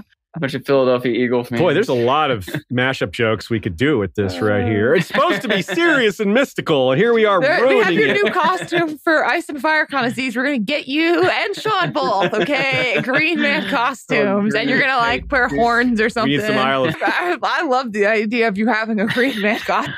So for those of you who don't know what's going on here, in the show It's Always Sunny in Philadelphia is a recurring character called Green Man as well. And he's very ridiculous. It's just a full green suit with no eyes, no mouth, no face. It's all green. And it's like a full body spandex kind of thing. Spandex. Yeah, not like a tuxedo suit, but like a... But Green Man had gotten him through some hard times. So, you got to give it respect. So the real world green men from legend, not from It's Always Sunny, are typically represented as a face with leaves, either covering it or emanating from all its orifices or just from the mouth. That's one of them. That's one of the descriptions. There's apparently three common types of green men. And one of them is the type that has just greenery coming out of everything, out of its ears, nose, eyes, mouth, just green. Just can't control the green. You can't stop the green. It's just uncontrolled growth. If you look around from green men, like real world green men, most of them look different, but some of them look like werewood faces, a little bit like how I conceptualize, some more than others. If you saw the movie The Green Knight, it's a little like that. Yeah, which is, an Arthurian legend. Yeah, which of course, Arthurian stuff might predate the notion of green men, but it might not. We just don't know how far back green men go. In some cases, they probably go a lot farther back than others, given they've developed independently so many different places. But yeah, in the Green Knight movie, take away some of that fearsomeness, but the general idea of an oaky-looking humanoid with leaves all over and a little scary looking. Yeah. Shirt I have for the sword. Yeah. That sort of green, kind of Child of the Forest looking, nature embedded character. I got to wear that next week, maybe. Our friends in the Sword, yeah, those guys are a great band, and they have used a lot of like old world mysticism. I mean, they talk about the old gods, the gods of winter, gods of earth, and things like that. The Sword literally has songs about A Song of Ice and Fire. They literally have a song called To Take the Black. Yeah. So, yeah, they have a song called Maiden, Mother, and Crone, although that's not referring to A Song of Ice and Fire directly. That's referring to the real world like cycle of life stages and fertility and goddess worship and all that. So it's really good. Highly recommend The Sword. They're a fantastic band. They're freaking awesome. Yeah. Don't underplay it. Yeah, man. I love them. And friends of ours as well. What's up, guys? So, as well, the depictions of the green men, here's where we kind of find a point to pivot back to A Song of Ice and Fire directly, which is that a lot of depictions of green men have them having branches growing out of their head like horns, which is pretty similar to how the green men of A Song of Ice and Fire are described, because they have like antlers. So you've got this fertility stuff, stags, antlers are a symbol of fertility. The bigger the antlers, the more fertile, right? So branches, antlers, it's a pretty similar concept. So let's move on and have a quote. Before this quote, yeah, I need you to commit. If I found you a green man costume and horned headdress, would you wear that at Ice and Fire Con? Look, if you asked me this when it wasn't a live stream, I might be like, I don't know. But you put me on the spot. Oh, yeah. Well, that was pretty smart of a Shea. What about you, Sean? She chose the right moment. Would you do it? Especially would you wear the on spandex? A cold day, it might be nice to have an extra layer of green spandex on. I'm going to look into this. I really am. I'm greater than 50%. Okay. Whether the green men still survive on the Isle is not clear, although there is the occasional account of some foolhardy young river lord taking a boat to the Isle and catching sight of them before winds rise up, or a flock of ravens flock of raisins away. Watch out. The nursery tales claiming that they are horned and have dark green skin is a corruption of the likely truth, which is that the green men wore green garments and horn headdresses. Oh, says you, Eandel. Really? Green man? You don't know. He's just... Well, I mean, the likely truth probably is that they're just people wearing costumes.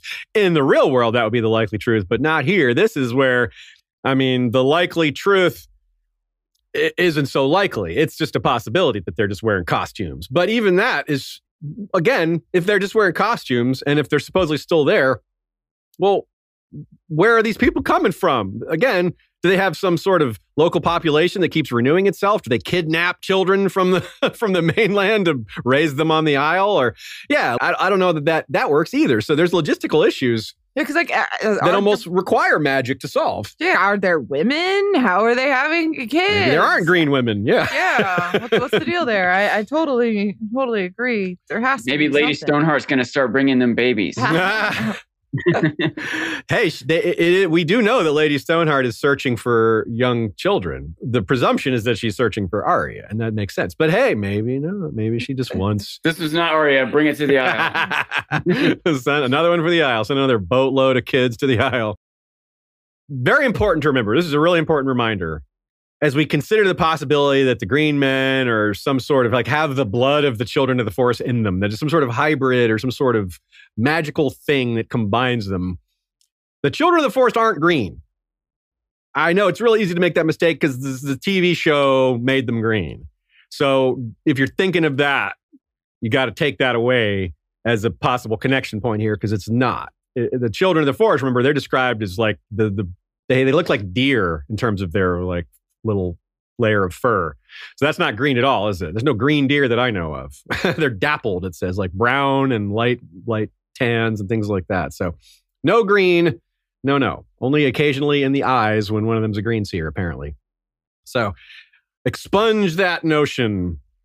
So the basic options, I guess, are the green men are human, the green men are supernatural human, and that supernatural human is a very broad range of possibilities, or they're just something else entirely. And I don't know, which is also an extremely wide range of possibilities. If they were created at the pact, that somewhat implies a supernatural element, right, Sean? Don't you think? Because otherwise, they're just they celebrated the pact and just put on green clothing and antlers. What's that all about? I mean, they might even wear green face paints of some sort. Yeah, you know what I mean? That's true. You can imagine, especially for celebratory moments or hunting parties or something, which maybe would be the more likely moments for them to be witnessed by others. It might be like people who eat too many carrots and they turn kind of orange, you know? They just eat a certain kind of food and it turns them. Eat too much. It's all that werewood paste. Don't let Popeye hear you say that. Paste galore and it just turns them colored. Yeah. But I mean, there is the idea of, there being some sort of transformative element that isn't them being created a new race, but that is them. I mean, green seers become one with the tree. There's clearly is this transforming. Yeah. So we just have to we're trying to imagine the different ways it could come out, or maybe which ones are more likely, or just trying to use as much of our imagination as possible here. So yeah, we last time, or perhaps the time before, we suggested similar magics were perhaps in play if it's some sort of hybrid human-children thing and they can't breed. But the possibility is that they can breed. It is suggested. In one of the anecdotes from the Stormlands, which we'll get to eventually, there is supposedly a king of the first men who took a child of the forest to wife. So the idea pops up in legends that humans and children might be able to have their own children between them. Or maybe even both these things are possible. Maybe that can happen, and there's this magical hybridization thing that is similar-ish to how the Valyrians got so close to dragons. But here's another possibility, or at least another data point to throw in, which is relating the green men to other similar beings. And one of them would be Garth Greenhand. Check out this quote. Some stories say he had green hands, green hair, or green skin overall. A few even give him antlers like a stag. Right. Others tell us that he dressed in green from head to foot, and certainly this is how he is most commonly depicted in paintings, tapestries, and sculptures. It's like the same description, right? It's got like the same caveat, like, it's probably just dressed in green, but green skin, green hair, green antlers. Like it's pretty much almost identical, right, Sean? Yeah, it's very similar. And I think I don't want to, my inclination is to downplay the fantastic, Yeah. So I think it's more likely that the Green Men just dress in green, wear green, maybe paint their faces green, maybe wear antler-ish headdresses or whatever. And all this can be exaggerated or misinterpreted or makes for a more interesting story. And same thing with Garth Greenhands, probably was just a person and played up the connection to nature, and the stories and imagery are going to become more fantastic over time. But there is even, I also, we know this world does have mystical, fantastic elements. So there, maybe it's that plus an added in connection with the trees. And the thing is, I was going to say they might have had a sort of isolated evolution on this isle, but it's still, evolution can only do so much in that short a period of time. But it could, I mean, it wouldn't be like if you have a Caucasian and a Black African have a child, that's one generation of a very different physical look, right? It doesn't take thousands of years for that to happen. Yeah. And there are in the real world albinos, or, maybe some people have red hair or whatever. So what if at the Pact, they did select people? What if there was like some genetic mutation where someone had greenish skin or greenish hair? Yeah. Maybe it was even common among some group of the first men, and they picked 7 of them out. And they bred together over centuries and centuries. Now they all have green hair. That seems maybe a little far-fetched, but so are a lot of the other possibilities. Hey, Lannisters have maintained green eyes for eons. So, I mean, yeah, like it is a little far-fetched, but it's not completely out of, like you said, it's grounded in some things that we've seen elsewhere. Valerians have purple eyes. You hear about, the idea of humans mating with the Ibonese and stuff like that, and whether that's possible from male to female to male and all that. And so... Like with Garth, Sean, you're right to be a little suspicious, I think, even more so than the Green Men, because with the Green Men, it's like this ancient tale that isn't necessarily repeated for political value. No one's propping themselves up with the politics of the Green Men or the Isle of Faces. But Garth Greenhand, on the other hand, oh no, that's the opposite. Because all these Reach families are like, we descend from Garth Greenhand. So the more powerful and magical he seems, the better it makes them look. So there's a strong reason to doubt this stuff about Garth. It might be where they got this. He might be like, let's make him sound like one of the Green Men. That might have even been the idea. Like let's attach him, let's associate him with this ancient magical event that happened long ago. And that gives him this additional authority over people, over his descendants and all the people that came after. Gives them a way to put themselves above like regular folk who aren't related to him. So it also kind of, we'll talk more about him later, but when we get to the Reach as a section, he becomes even more prominent.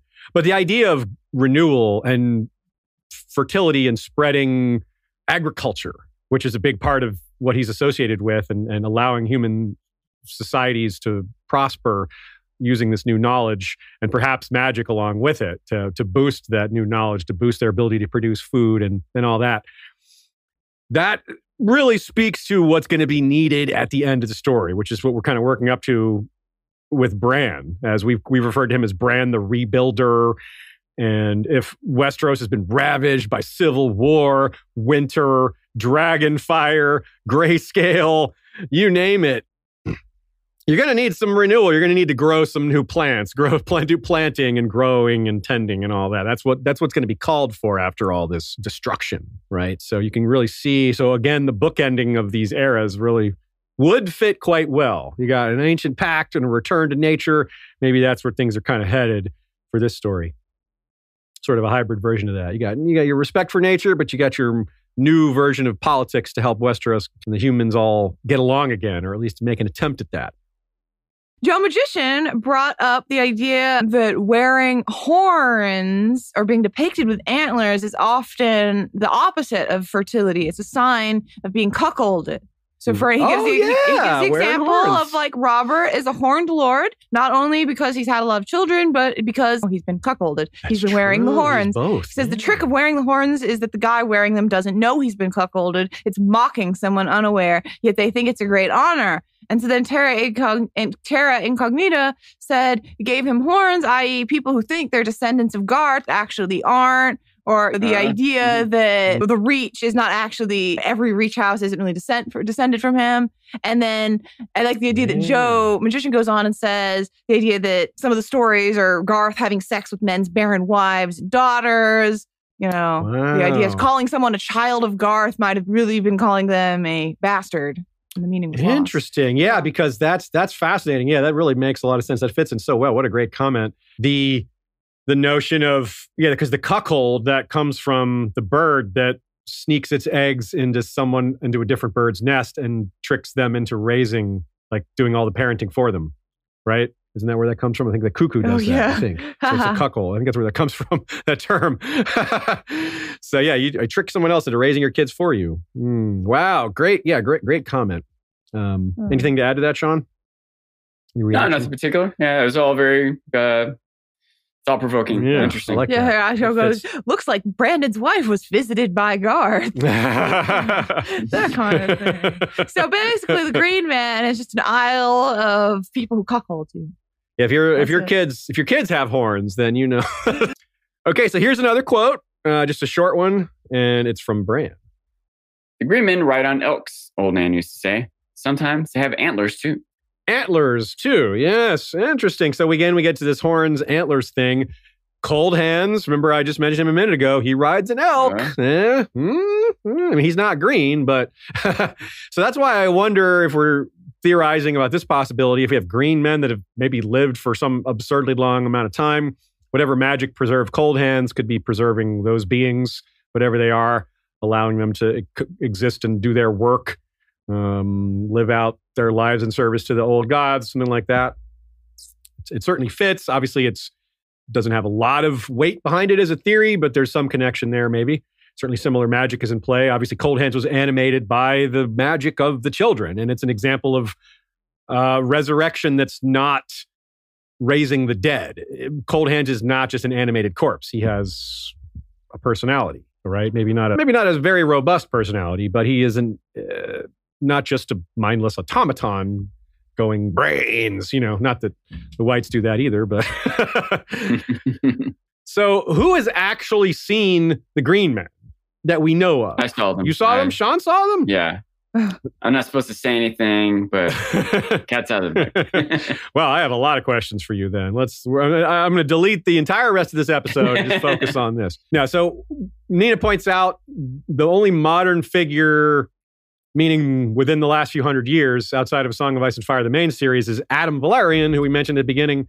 He supposedly went there on Sea Smoke, the dragon, according to the singers. It's doubtful that he would do this. For one thing, why? What he was doing was going around trying to get an army together to fight for his side. He was a loyalist, and to prove that he was loyal, because his family... doubt was cast on his family because Rhaenyra became suspicious of anyone with bastard birth, and Laenor, or Adam rather, his parentage was doubtful. So, but his loyalty proved quite not in doubt. And so it's weird that he would go around to different Riverlands houses and get an army together as quick as possible. But why would he need to stop at the Isle of Faces? What's his purpose? Who knows? It's kind of an odd point. The reason I think it might be there, the reason I think George wrote it, is to just raise the notion that a dragon rider could go there, just to put that idea in our head that such a thing is possible. But like, hey, you don't need a boat necessarily if you have a dragon. And it's always the boats that are kept away, but there's no strong wind blowing back dragons that we've ever heard of. So, yeah, could be Euron torching the whole thing. Maybe that's a way for George to avoid ever showing it to us. Just have Euron burn the whole thing. It's like, yeah, it's just flaming now. There's nothing left. Whatever was there, it's all torched. So maybe the most interesting part of this whole episode we've been saving here for the end, which is our delving into Howland Reed and the Night of the Laughing Tree. This is a more certain, though not 100%, tale of someone who actually went there.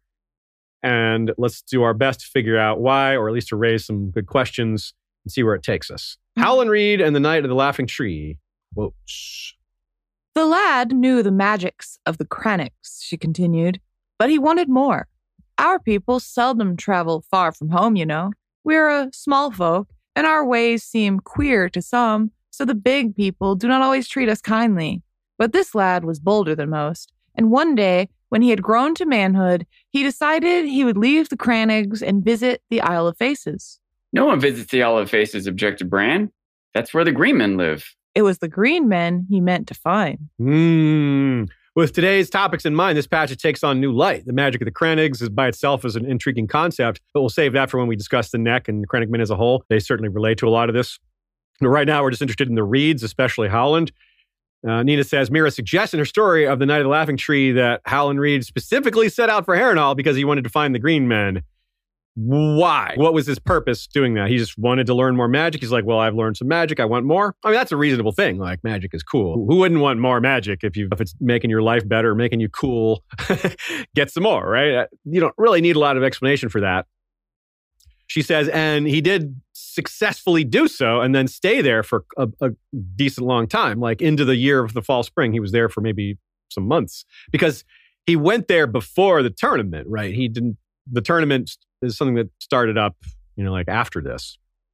So this seems a lot more likely than the Adam Valerian story, but it also seems likely that it happened. Like, why would Howland, I mean, we don't know the guy. But it seems weird that he would make all this up, right? Why would he lie to his kids? What's the point of lying to Mira and Jojen about having gone there? And especially because they bring up the point, are you sure your father never told you about this? They seem legitimately surprised that Ned Stark never told Bran any of this stuff. That comes up multiple times in their storytelling, like, your father never told you this, huh? And he's like, no. Which implies he didn't necessarily tell any of his other kids either. I mean, maybe he was waiting for Bran to get older to tell him that, but there's really no indication that Sansa or Jon or Catelyn or any of them have any of this information. I mean, obviously he's not going to talk Tower of Joy. We know he promised apparently not to. But we're not even just talking about that. We're just talking about Howland Reed and Isle of Faces and other stuff that happened at the turn-in then of Harrenhal that came shortly after. So, yeah. I can imagine Ned not wanting to bring any of it up. It all starts down the road of conversation that could lead where he doesn't want it to. Yeah, and not being like an intriguey guy, he's maybe not super clear on what would clue people into more. So he's just like, I'm just not going to say anything. Like, loose. Never mind the sort of like internal struggle about his honesty with his wife or whatever. You know, like he just wants to avoid the whole topic. Yeah, you're right. And in fact, that's a great point too, because when he has the Tower of Joy dream, it's like it's written in a way that George suggests is he hasn't thought about this in a while. He's managed to shut it out, which is kind of important because it's the one way for us to believe that to find it realistic that Ned hasn't thought about this stuff in his own POVs. It's like because he's locked it out. He's shut it down, shut those thoughts down. And to be fair, I think that is believable too. Yeah, it is, Like, never mind, I don't know, traumatic or, I don't know, shameful things from my past 20 years ago. Even like cool, fun, positive things. I don't remember or dwell on them, from 20, even things that maybe were like, I don't know, point of pride or accomplishment. I still don't actively think about them very often at all, so. You're telling me you don't sometimes sit there and just think about something embarrassing that happened? Like, oh, God. I'm not saying never, but it's not something I typically dwell on. And again, even positive things. Like I was promoted as sergeant in the 82nd Airborne Division, but when's the last time I thought about that? Today. I don't know. Just now, yeah. Let's talk about this too. The why of why Howland Reed went there. We don't know exactly, maybe just to get more magic, like you said. And but it is telling that he would associate the magic of the Crannigs with the same magic that he could get from the Green Men, or something that would expand his knowledge. Again, I use my example of, well, you wouldn't go to an ice mage to learn how to cause sandstorms. You go to a desert mage for that. You go to a fire mage to learn fire magic, right? So if I want to go to the cookie mage. Yeah, or the coffee mage. Yeah, let's go there. And so if he's going to the Green Men, clearly there's an association here and it makes sense, right? That kind of goes without, that kind of doesn't need further explanation. The thematic connection, anyway, the similarities seem kind of straightforward. But it's worth mentioning in general, pointing that connection out. And this might be how he got on this track of knowing that when his son had these green dreams of the crow pecking at its chains, the three-eyed crow and all that, and the Winter Wolf that he knew what to do. He knew to send his son to Bran. And it's the only thing I can think of as to how he knew to do that was things he learned on the Isle of Faces, or things that were coming to him in visions that maybe that's why he wanted to go to the Isle of Faces. He was having visions and he wanted some answers. Like, what the heck does this mean? Why am I having visions of this? This is the one place he could think of that would maybe have answers for him.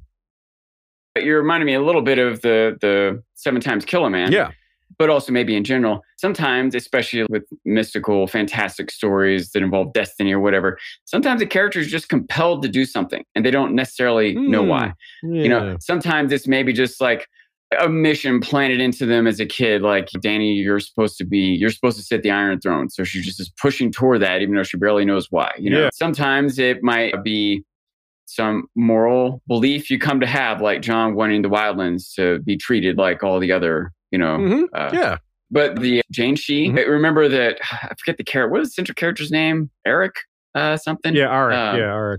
Arik, you know, Arik the Kroll. Yeah, he realized at some point he seemed to be just, he didn't understand quite why he was collecting these statues. Yeah. Like, it doesn't quite make sense for him to be doing it. At one point, he realized how little they were asking him questions and how little answers they had for questions he asked him. But he started to realize that the reverse is true. He started to realize how ignorant he seemed to be for the questions they did have for him.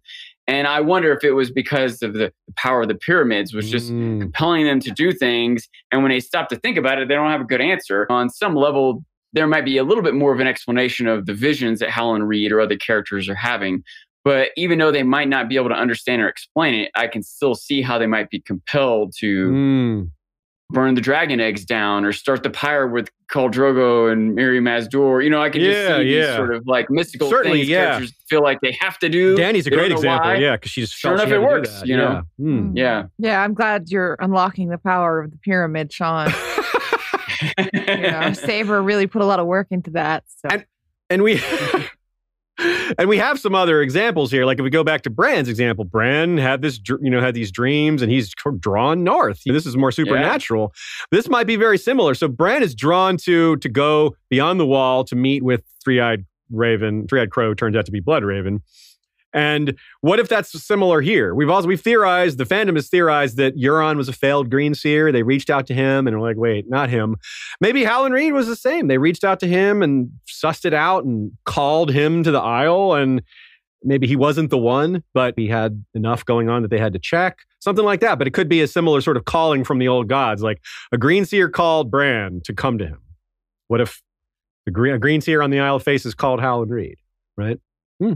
Something like that. A very compelling mystery, and one that we can perhaps expect quite a bit more explanation on. Unlike some of the other things we might not have got explanation on. This is definitely going to at least have some more clarity. Full clarity, probably not. But, I mean, the Rhaegar-Lyanna Turnahall. Wow, I threw all that together.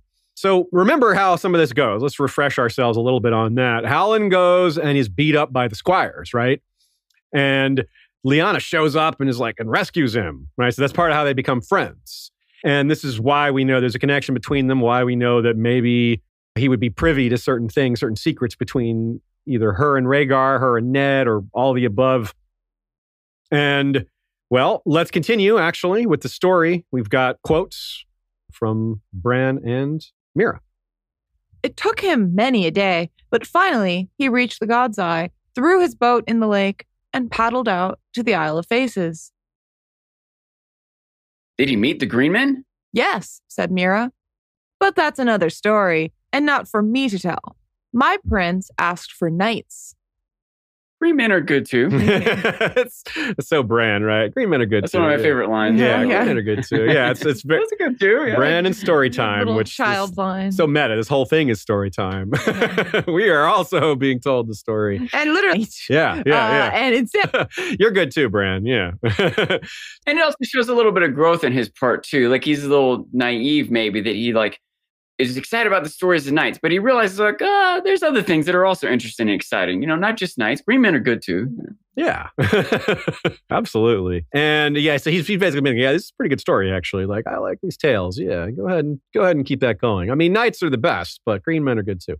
And that's why the story pivots to the tournament, because that's kind of the story about knights. But also, she says, that's another story not for me to tell. Like, you should, though. Why isn't it for you to tell? Dang it. We get that every once in a while. This is that same thing, that same line that George uses in a certain ways. Of course, it's applied to the green men in the Isle of Faces. Of course. But the bottom line, he did meet them. She's an emphatic yes. Did he meet the green men? Yes. So, yes. Oh boy, we are. That's why I have a little additional confidence that we're going to get better answers here than we might get with some of these other mysteries. We're at least going to know what the heck they are. At least a better idea than maybe they're human, maybe they're wearing antler helmets. I don't know. I think at least that much will get cleared up. But it does conflict with what we've been told about a lot of the standard people try to go to the Isle of Faces and something prevents them. He didn't have that problem. Whatever, he was accepted, or maybe the Maesters just don't know what they're talking about. Or overcame the problem. Yeah, like he may have had something deter him, but he made it through. Yeah. Or if he was summoned, if the calling was a real calling and not just something he felt he needed to do, but they actually summoned him. Well, you would think they'd let him pass. He wasn't a random intruder. He was, invited, he had the correct holy bearing. He was properly penitent. Only the penitent men may pass, and you're penitent. So let's talk about the concept of Bran the Rebuilder. While a lot of these stories, I said at the beginning, I noted the possibility that Bran's story, as deep as he is in the north, it seems like his end game is in the south, perhaps in this vicinity, the God's Eye itself. If not on the Isle of Faces, if he doesn't end his days on the Isle of Faces itself, maybe nearby, maybe he takes over Harrenhal, something wild like that. But the thematic resonance here is really powerful. Again, after everything, after all the destruction, it's going to be what Westeros needs. Someone equipped to lead the realm to the dream of spring. His wolf is called Summer. He's a dreamer. He's a symbol of spring. He's got the powers of the old gods. He's got the Stark power. He's a good kid, right? He's also got a positive disposition. He sees things in a positive light. It may seem awkward to think of Bran as king, but God King leading the renewal effort. He's got the attributes. He's got the resume apart from his age. He's a little young. How does this strike you, Sean, especially in light of what we saw in the show? Well, maybe not especially, but throwing that into the mix, because we don't need to delve into the show too much. But considering what we learned there, which might or might not be accurate, it really does fit kind of well. And throw in one other idea while we're at it. What about Bran? If you have a God King ruler, what if he's just like sending dreams out to his subjects? What if that's how he wins the Great Council? He just sends false dreams into all the voters' minds, like, I'm going to vote for that guy. And they're all like, yeah, or true dream into all the voters' minds. Yeah, maybe he sends them real visions of the future. Look, if you don't vote for me, look at this. We're all going to end in blood and fire and ice. Yeah. I know this is a little bit of a tangent, but I'm just thinking about the idea. It makes a difference if you win an election of whatever sort by 51% or 99%. Yeah, you're right. So, the mandate. And if you could let people know that you were going to win through a vision, so you truly were going to win, you might up the number of people who vote for you. Yes. Like someone's on the fence, so they let me go. I guess I'll vote for him since I know he's winning anyway. I don't know if he'll do that. I don't even know how this will pan out, but it does make a lot of sense. But I still can't help but be sort of suspicious of how it will physically happen. I just don't know. Yeah, you got a whole. It makes sense. You could see like if Bran ends up being king, you could see the clues that lead down that path. But if Bran ends up being absorbed into a tree and some kind of weird prophetic creature tied to the north, you could also see the paths that lead to that. You could see him ruling from behind the scenes, like he's actually in charge, but isn't sitting on the throne, like he's controlling someone else. Yeah, I agree with you. It could take different forms. That's why we can't take the show too closely, just kind of get the gist and try to incorporate that into our theorizing, not as like hard and fast rule, like not a little more than a homeopathic amount of show. Any excuse to stick homeopathic in now. Yeah, it's just too funny using that joke. There's a lot of versions this could take, and George maybe hasn't fully decided on some of these. Like he may have envisioned this end game. Some of the how to get there is what he's still working out, and the way to write it, because of course the presentation is almost everything. And I really, it's so powerful. Like the idea that on one hand, Bloodraven went into his dreams, right? That maybe that was because he was in a coma. Maybe that's because of his bloodline. But Bran's more powerful, and perhaps way more powerful. He's just getting started, right? Like Bran's just drank that werewood beverage that might be Jojen paste in his most recent chapter, and that immediately gave him these like insane visions. So that's just scratching the surface. And he was already doing things that he maybe shouldn't be able to do, like going into Hodor and speaking to people in the past. Like he's already breaking rules with his first like foray into this realm. So it kind of implies that maybe we might even be selling him short on just how powerful he's going to turn out to be. And if that's the case, then yeah, putting himself into other people's heads, giving them suggestions, it almost seems like child's play by comparison. It is worth pointing out, by the way, that I suppose this isn't really common in, I don't know, fantasy literature, but in reality, every child president doesn't become the president. Every child prodigy doesn't become president of the United States or win a Nobel Prize. I guess none of them do. Well, Nobel Prize, yes, but not president. Yeah. And every Nobel Prize winner or president or whatever didn't start off as a child prodigy either. Right. So it's easy for someone to cap out to for whatever reason, whether they burn out or get taken down or have a different passion or Bran in this world that killed Bran's or gonna kill a whatever bard. else. He's gonna Brand the discover bard. that he loves playing the lute. You know, that's it. He's talking about. You never know. He'll pivot. Now that's random. He might become a gardener. Or gardener. He's gonna start a construction company. Now that would be more fitting. Brand construction. It is a very, the chosen one trope, if you will, is very common in literature, and it seems like Bran is on some sort of path in that. He's like the chosen one of several, because there's Dany's kind of a chosen one, and some other. But again, George subverts tropes, right? So there isn't just one chosen one, and so he's already sort of subverted that. But the chosen one doesn't necessarily have to get there or be the one in the end either. So I try to keep that in mind. To me, it maybe even makes more sense, if you will, in the context of how George writes, for Bran to not have exactly a happy ending, if you will. Right on. Well said. Good point. Good said. Yeah, so there's a lot to think about with Bran there. I'm really happy we could lay it out there for y'all. We encourage you to send your thoughts if this stokes new thoughts in your imagination, if this gives you new ideas, if this sends you to new places thinking about the end game. Because I think I'm very adamant about that. I feel very confident in that all this stuff is being held off because it's end game stuff. End Game of Thrones. I like that phrase. We have a lot of this here. I mean, we're all very focused on the Winds of Winter because that's what's next. But this stuff, I think, comes after that. Green King of the God's Eye. That could be Bran, my friends. I want to tie this in again to the 7 times never kill a man. At the end of that story, who won? Who was the good guy? Yeah. It was kind of tragic. Yeah. Like it's hard to know. Especially in retrospect, like what did you think you were rooting for? I don't know. Anyway, it's kind of like it doesn't have a happy ending. I wonder if that'll be. I don't suppose that Song of Ice and Fire is going to have a happy ending either, but it won't be given the large amount of characters and regions and everything. Some of them will probably be somewhat happy, but overall, it's probably also more bittersweet. At least according to one other little detail there. Sure. What color are the Children of the Forest eyes? Golden. Oh, yeah.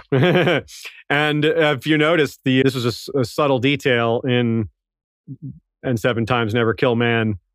I always did that too, Sean, by the way. It says never kill a man. It's just kill man. No, not a man. Oh, okay. And that makes sense. I'll never forget that because I said it wrong to George's face and he corrected me. So I was like, when did you say that? That'll help you remember. One of the signings. Oh, I Yeah. don't remember you. Wow, when did you bring that You up? got your thing signed and then walked away, and I was behind you. Oh. And I said I just read it, and he corrected me on the title. And I was like, Ah, And you damn. can he said he just read it too. yeah, he just read it, and he gets the title wrong. What a But man, I tell you what, just like the Proctor in that story, if any character in Song of Ice and Fire ever has mention of a gold speckle in their eyes, we're gonna be like, Yeah. you said it. Yeah. You see that? There it is. Yeah, yeah, because his eyes start to turn golden at the end. That's such an Yeah. awesome detail. Yeah, like wait, his eyes are changing. That is super awesome. Yeah. Comment from Guinevere Greenstones. How's it going, my friend? We appreciate your comments today. She says, could Daemon Targaryen have washed up on the Isle of Faces? The body was never found. Yeah, actually kind of meant to mention that. Supposedly when Daemon Targaryen, we mentioned Vhagar's death, but not this part. So when Daemon and Aemond had their duel above the God's Eye, the dragon duel above the God's Eye, which might be foreshadowing a similar event in A Song of Ice and Fire. He plunged into the lake, probably died, but the singers say he washed up on the Isle of Faces and still lives there now, which I don't see a point to that, right? What would be the purpose of, like, hey, there's Daemon. He's still alive on the Isle of Faces. How about that? But, I mean, as Lord Varys, our friend Calgamoth from Westeros.org pointed out, it would have been pretty crazy for, prior to A Dance with Dragons to theorize that Bloodraven was still alive. Yeah. So that's not an argument for this to be true. It's just an argument that the craziness of it isn't a great counterpoint.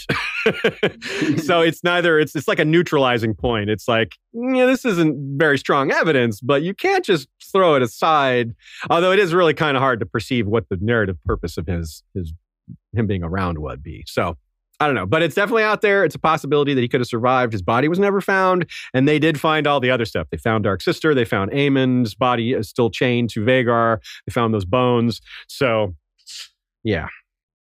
On the other hand, Aemond was chained to his saddle, whereas Daemon jumped off his dragon. So it does make sense that his body would be lost more so.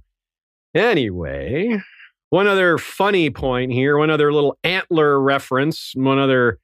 maybe this relates to the bit that Joe Magician brought up too about the putting cuckolding people. The antler men of the Clash of Kings, the ones who were trying to betray the Baratheons, the Lannister Baratheons in favor of Stannis.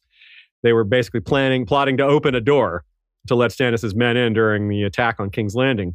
But Tyrion and Varys sussed that out, and because that tells you a lot, right? If Varys had wanted Stannis to win, he would have just not revealed this plot.